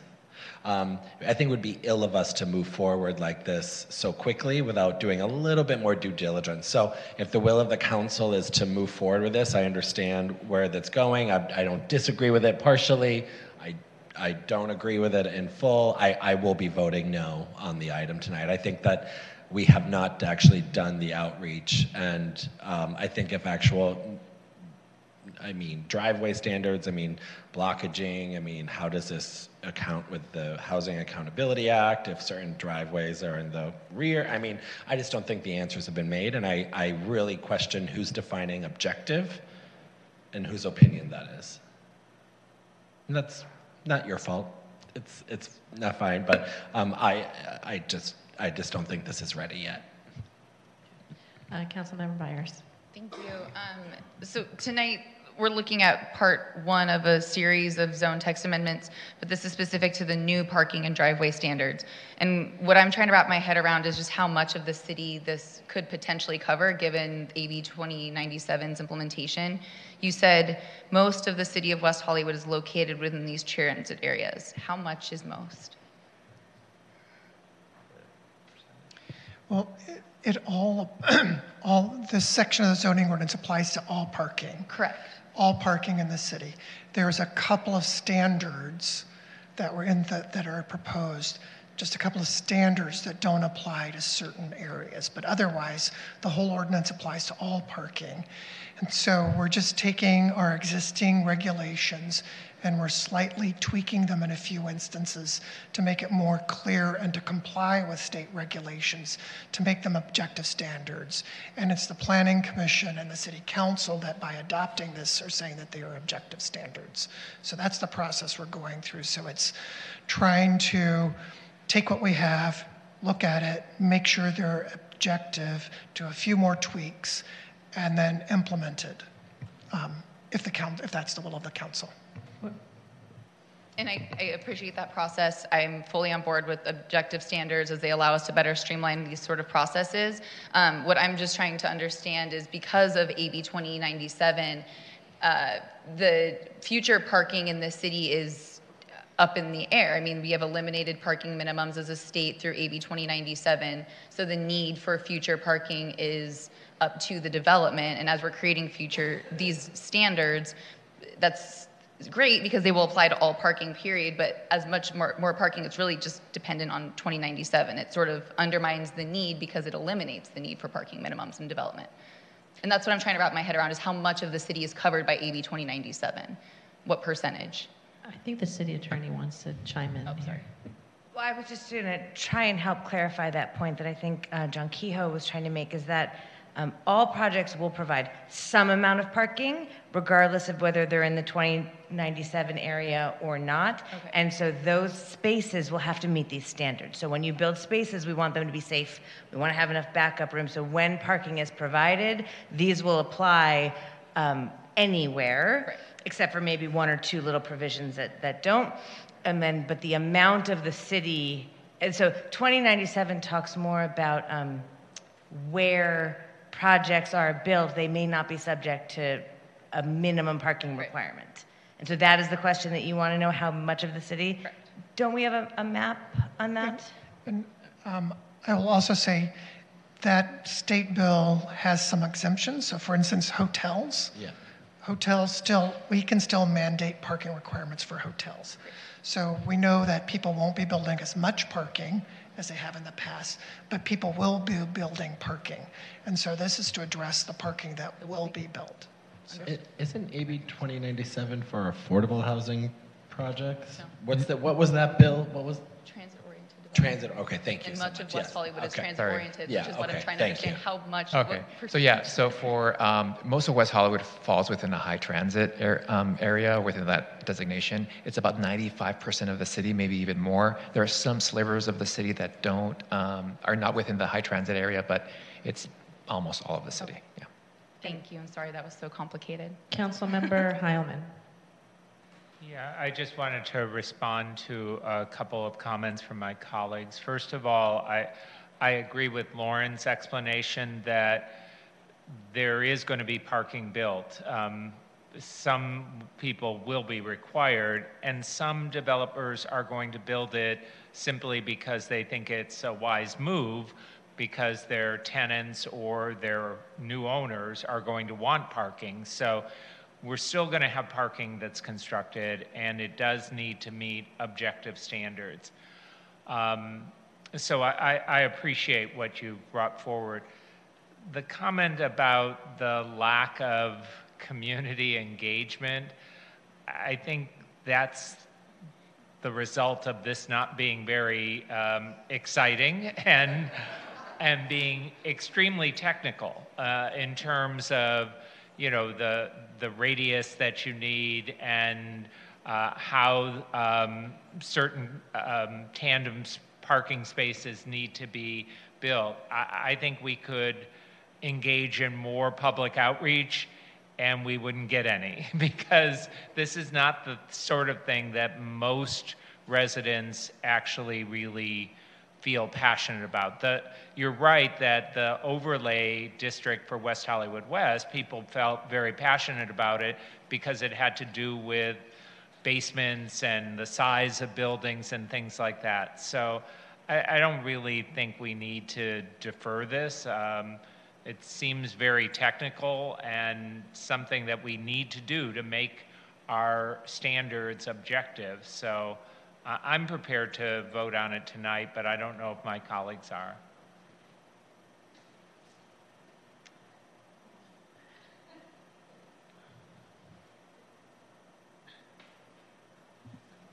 Yeah, I did second the motion before. There I did.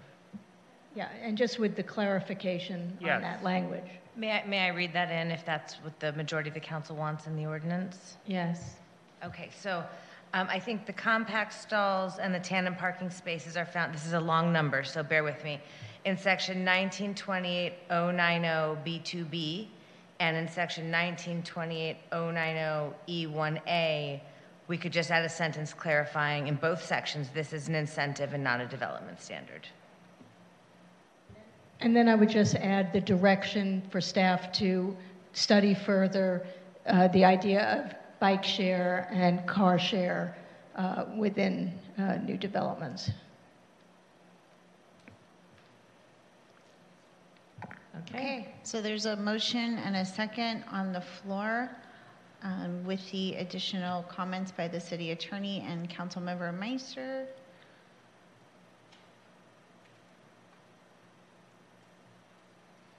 And the motion passes 4-1, noting the no vote of Mayor Pro Tempore Erickson. Great. So now we are going to move to our last item, which is the commission and, well, it's just advisory board appointments. And I believe we're only doing the Social Justice Advisory Board tonight. Are there any public comments on this item? No, Mayor, we do not have any speakers for this item. Okay, very good. Well, in that case, we'll start the nominations. I would like to nominate Jorge Separak and Kareem Abday. And are there other nominations? We have 4 at-large appointments available. May I nominate Tiandre Pierre, please? Okay. Any other nominations? I had Rebecca and Kareem and Tiandre. Okay. That is 4. That Any is other 4. nominations? Any others? Okay. Okay, so the 4 at-large appointees to the Social Justice Advisory Board are Jorge Separak, Tiandre Pierre, Kareem Abday, and Rebecca Batanco. Yes. For a term ending February 28th, 2025. Thank you. Excellent. Wonderful. Well, that we don't have anything on excluded consent, and now we're at our last public comment period. This time has been set aside for the public to address the council on any item of interest within the subject matter jurisdiction of the council that could not be heard under item 1 at the beginning of the meeting. Do we have any public comments? I have one individual in chambers, and I don't have anyone in Zoom. Christopher Spencer. Okay.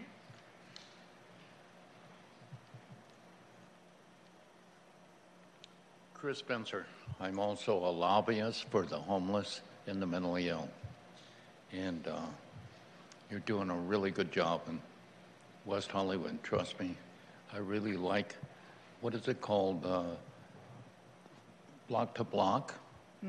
I think I know them all. I've been going to AA, and thank you all for what you do in AA. You're really famous in West Hollywood. You really are, because you're famous for AA. And for gay AA too. You started that. Not you, but West Hollywood and you. And I would really like to see, maybe we put one of those stands where that log cabin in our city where we have our AA meetings, because we have some problems with homeless and people begging for money. And there's a little wall in front of our building there where they sleep overnight. And it'd really be nice if we had maybe 16 hours of that there. We'd be willing to pay for it. I'd be willing to pay for it. I happen to be very wealthy. And what I do is help the mentally ill. My mother was mentally ill.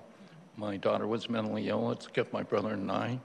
My dad was an alcoholic, and so was I. But, I got found AA and gay AA in West Hollywood and worked, so I live here. I don't want to move.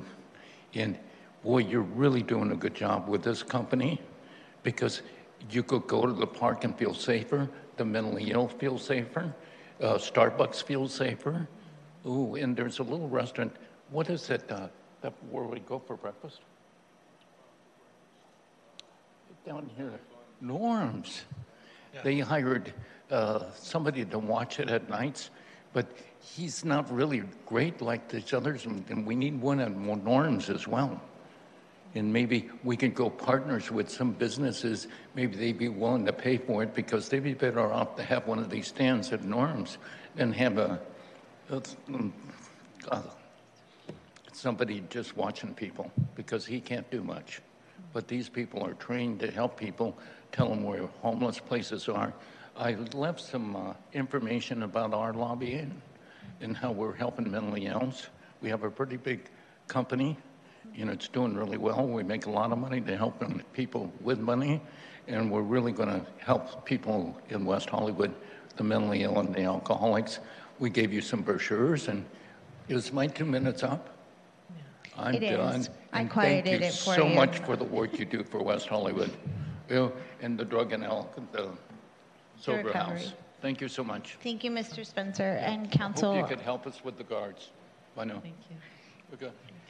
Council, I have the brochures, and Lulu will distribute them tomorrow. Thank you. Thank you. Well, we are at council member comments and meeting attendance reports. Council member Meister, would you like to go? Sure, thank you. Let's see, I represented District 41 at SCAG's Energy and Environment Committee and Regional Council meeting. I attended WeHo Heights Neighborhood Association meeting, swore in several new LGBTQ+ commissioners, and attended the long-awaited installation of the city's first drag laureate. I want to congratulate Pickle. I know Pickle is not here right now, but maybe she's watching from home because our meetings are so exciting. Pickle is exactly who I envisioned when I brought this item forward with my colleague, former Councilmember John Duran. And I think the 3 iterations of council, I thank you all for supporting this exciting initiative. I want to congratulate John Kehoe on his retirement from the city of West Hollywood. And I remember my first Planning Commission meeting where I spoke, and I'm pretty sure he was there. And that was the beginning of as they said in Casablanca, a beautiful relationship. I want to again remind the note that no votes on items 2D and 2E, and have some announcements. Tuesday, July 18th at 6:30 p.m., Town Hall with Assemblymember Rick Chavez-Zabur.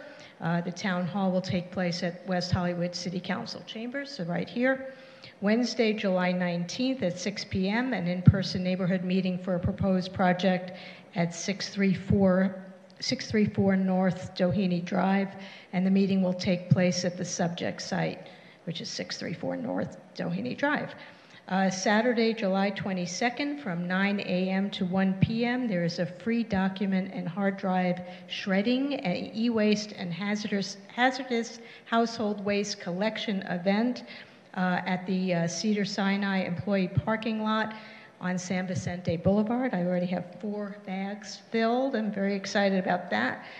I'm purging. And then Tuesday, August 1st, at various times and various locations, which you can find online. It is National Night Out. It's one of my favorite nights of the year, and it's a great way to meet your neighbors and law enforcement and block by block and your council members and staff. And so I hope to see you there, all of you watching, and I hope that we can possibly stagger the start times to make that possible. And those are my comments. Thank you. Thank you. Councilmember Byers. Thank you. I attended the Los Angeles County Affordable Housing Solutions Agency meeting, the Clean Power Alliance Legislative Committee meeting, the State of the City, thanks to the Chamber for hosting such a great event.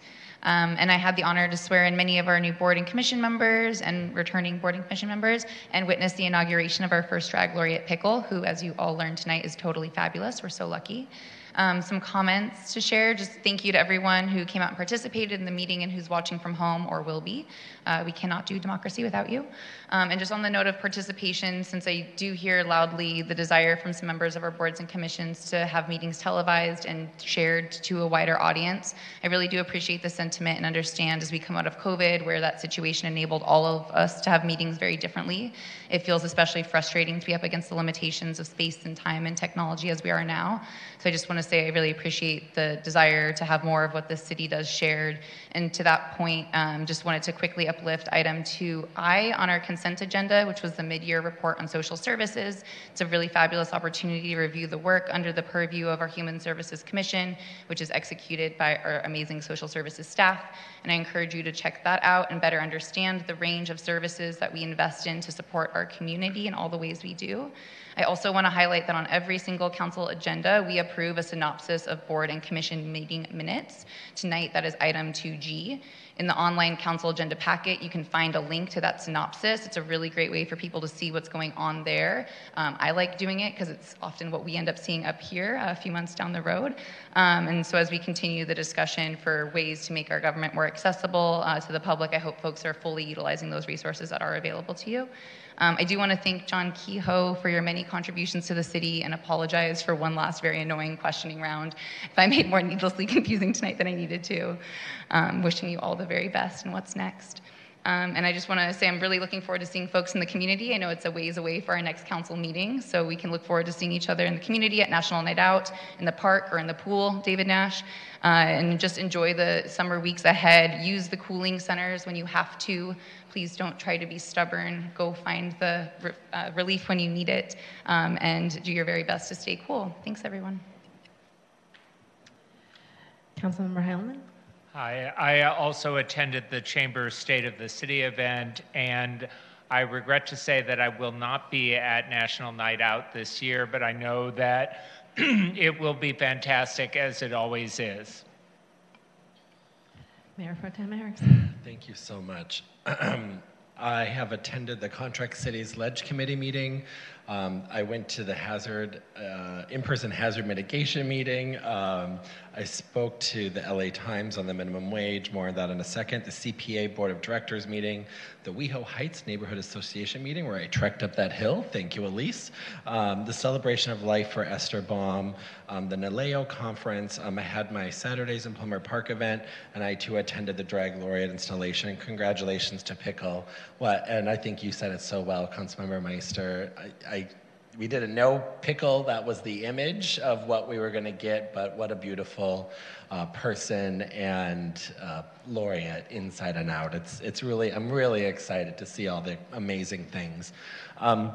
Additionally, a few things.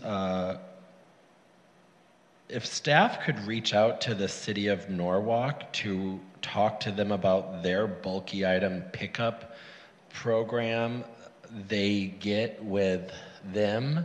And Helen's still here. I love Helen Collins because she answers all of my texts and emails when I am walking around my neighborhood saying there's something needing to be picked up. And she's so good, and we are so lucky to have Helen. So I just want to say that.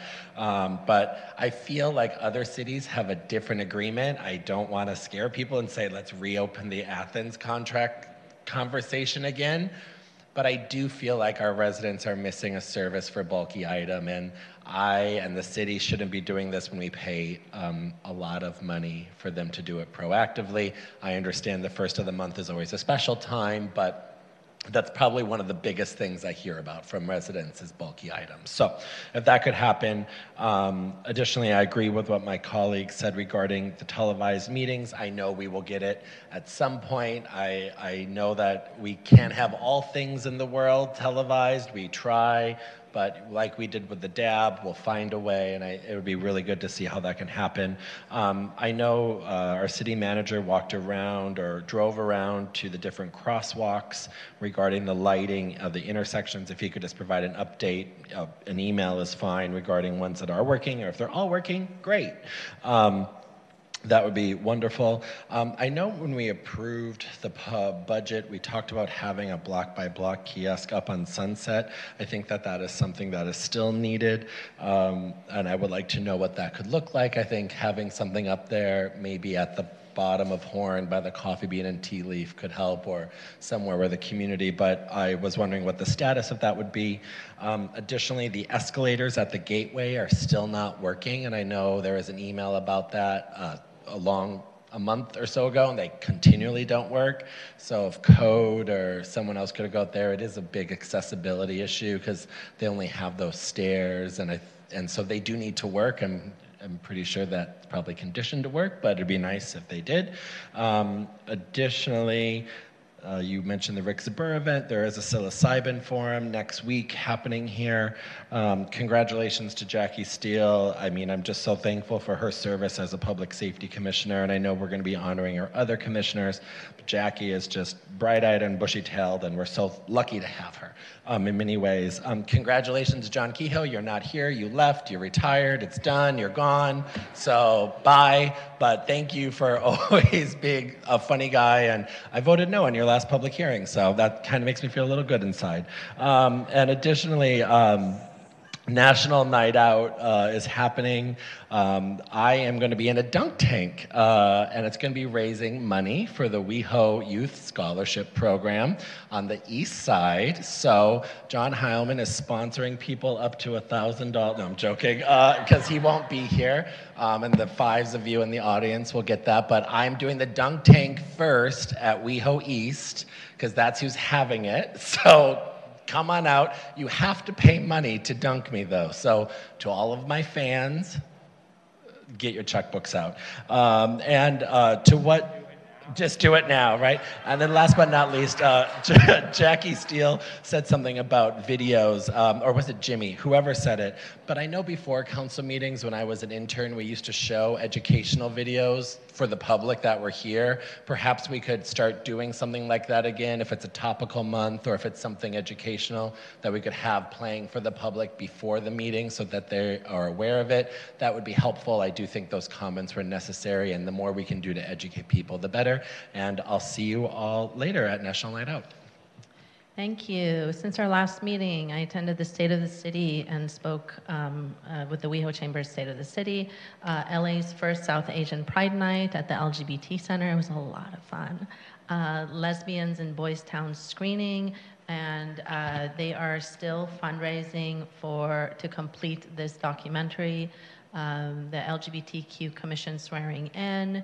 I also attended Esther Baum's memorial at Kolami.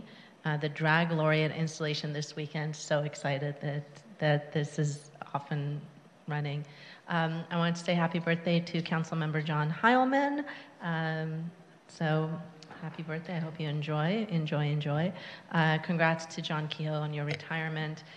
Thank you, Councilmember Byers, for co-sponsoring the resolution denouncing the United States Supreme Court's recent ruling regarding affirmative action, as well as thank you to Mayor Pro Tem John Erickson for co-sponsoring with me the resolution denouncing the United States Supreme Court recent ruling regarding LGBTQ+ rights, and thank you to our colleagues for supporting. And Mayor Pro Tem John Erickson still has something else to say. I'm going to hold you hostage, but I think this is important. I forgot to mention this, so thank you very much, Mayor. I appreciate it. I just wanted to highlight the portion of the LA Times article that came out about West Hollywood having the highest minimum wage. And I'm going to read directly from the article. Thanks to a bump in his pay last summer, Norberto Ruiz was able to afford a $150 air conditioner to keep his family's two-bedroom home in North Hollywood from feeling like a furnace when temperatures soared. The Honduran immigrant who works at a liquor store in West Hollywood saw his hourly pay jump by $1 to $16. For the first time, the 53-year-old, his wife, 2 daughters, and in-laws could enjoy the simple pleasure of a slightly chilled living room due chiefly to a small pay rise. And to quote him, "I don't think people understand how much an extra dollar or two can change people's lives," Ruiz said. "We'll never be a rich family, but at least we can be happy." Thank you very much, Mayor. Wonderful, and that is a wonderful note to end tonight's meeting. The City Council meeting is adjourned. It is, oh my gosh, I can't see. 9:32 p.m. And our next meeting is Monday, wait, this is not correct. Our next meeting is August 21st at 6 p.m. at West Hollywood Park Public Meeting Room, Council Chambers.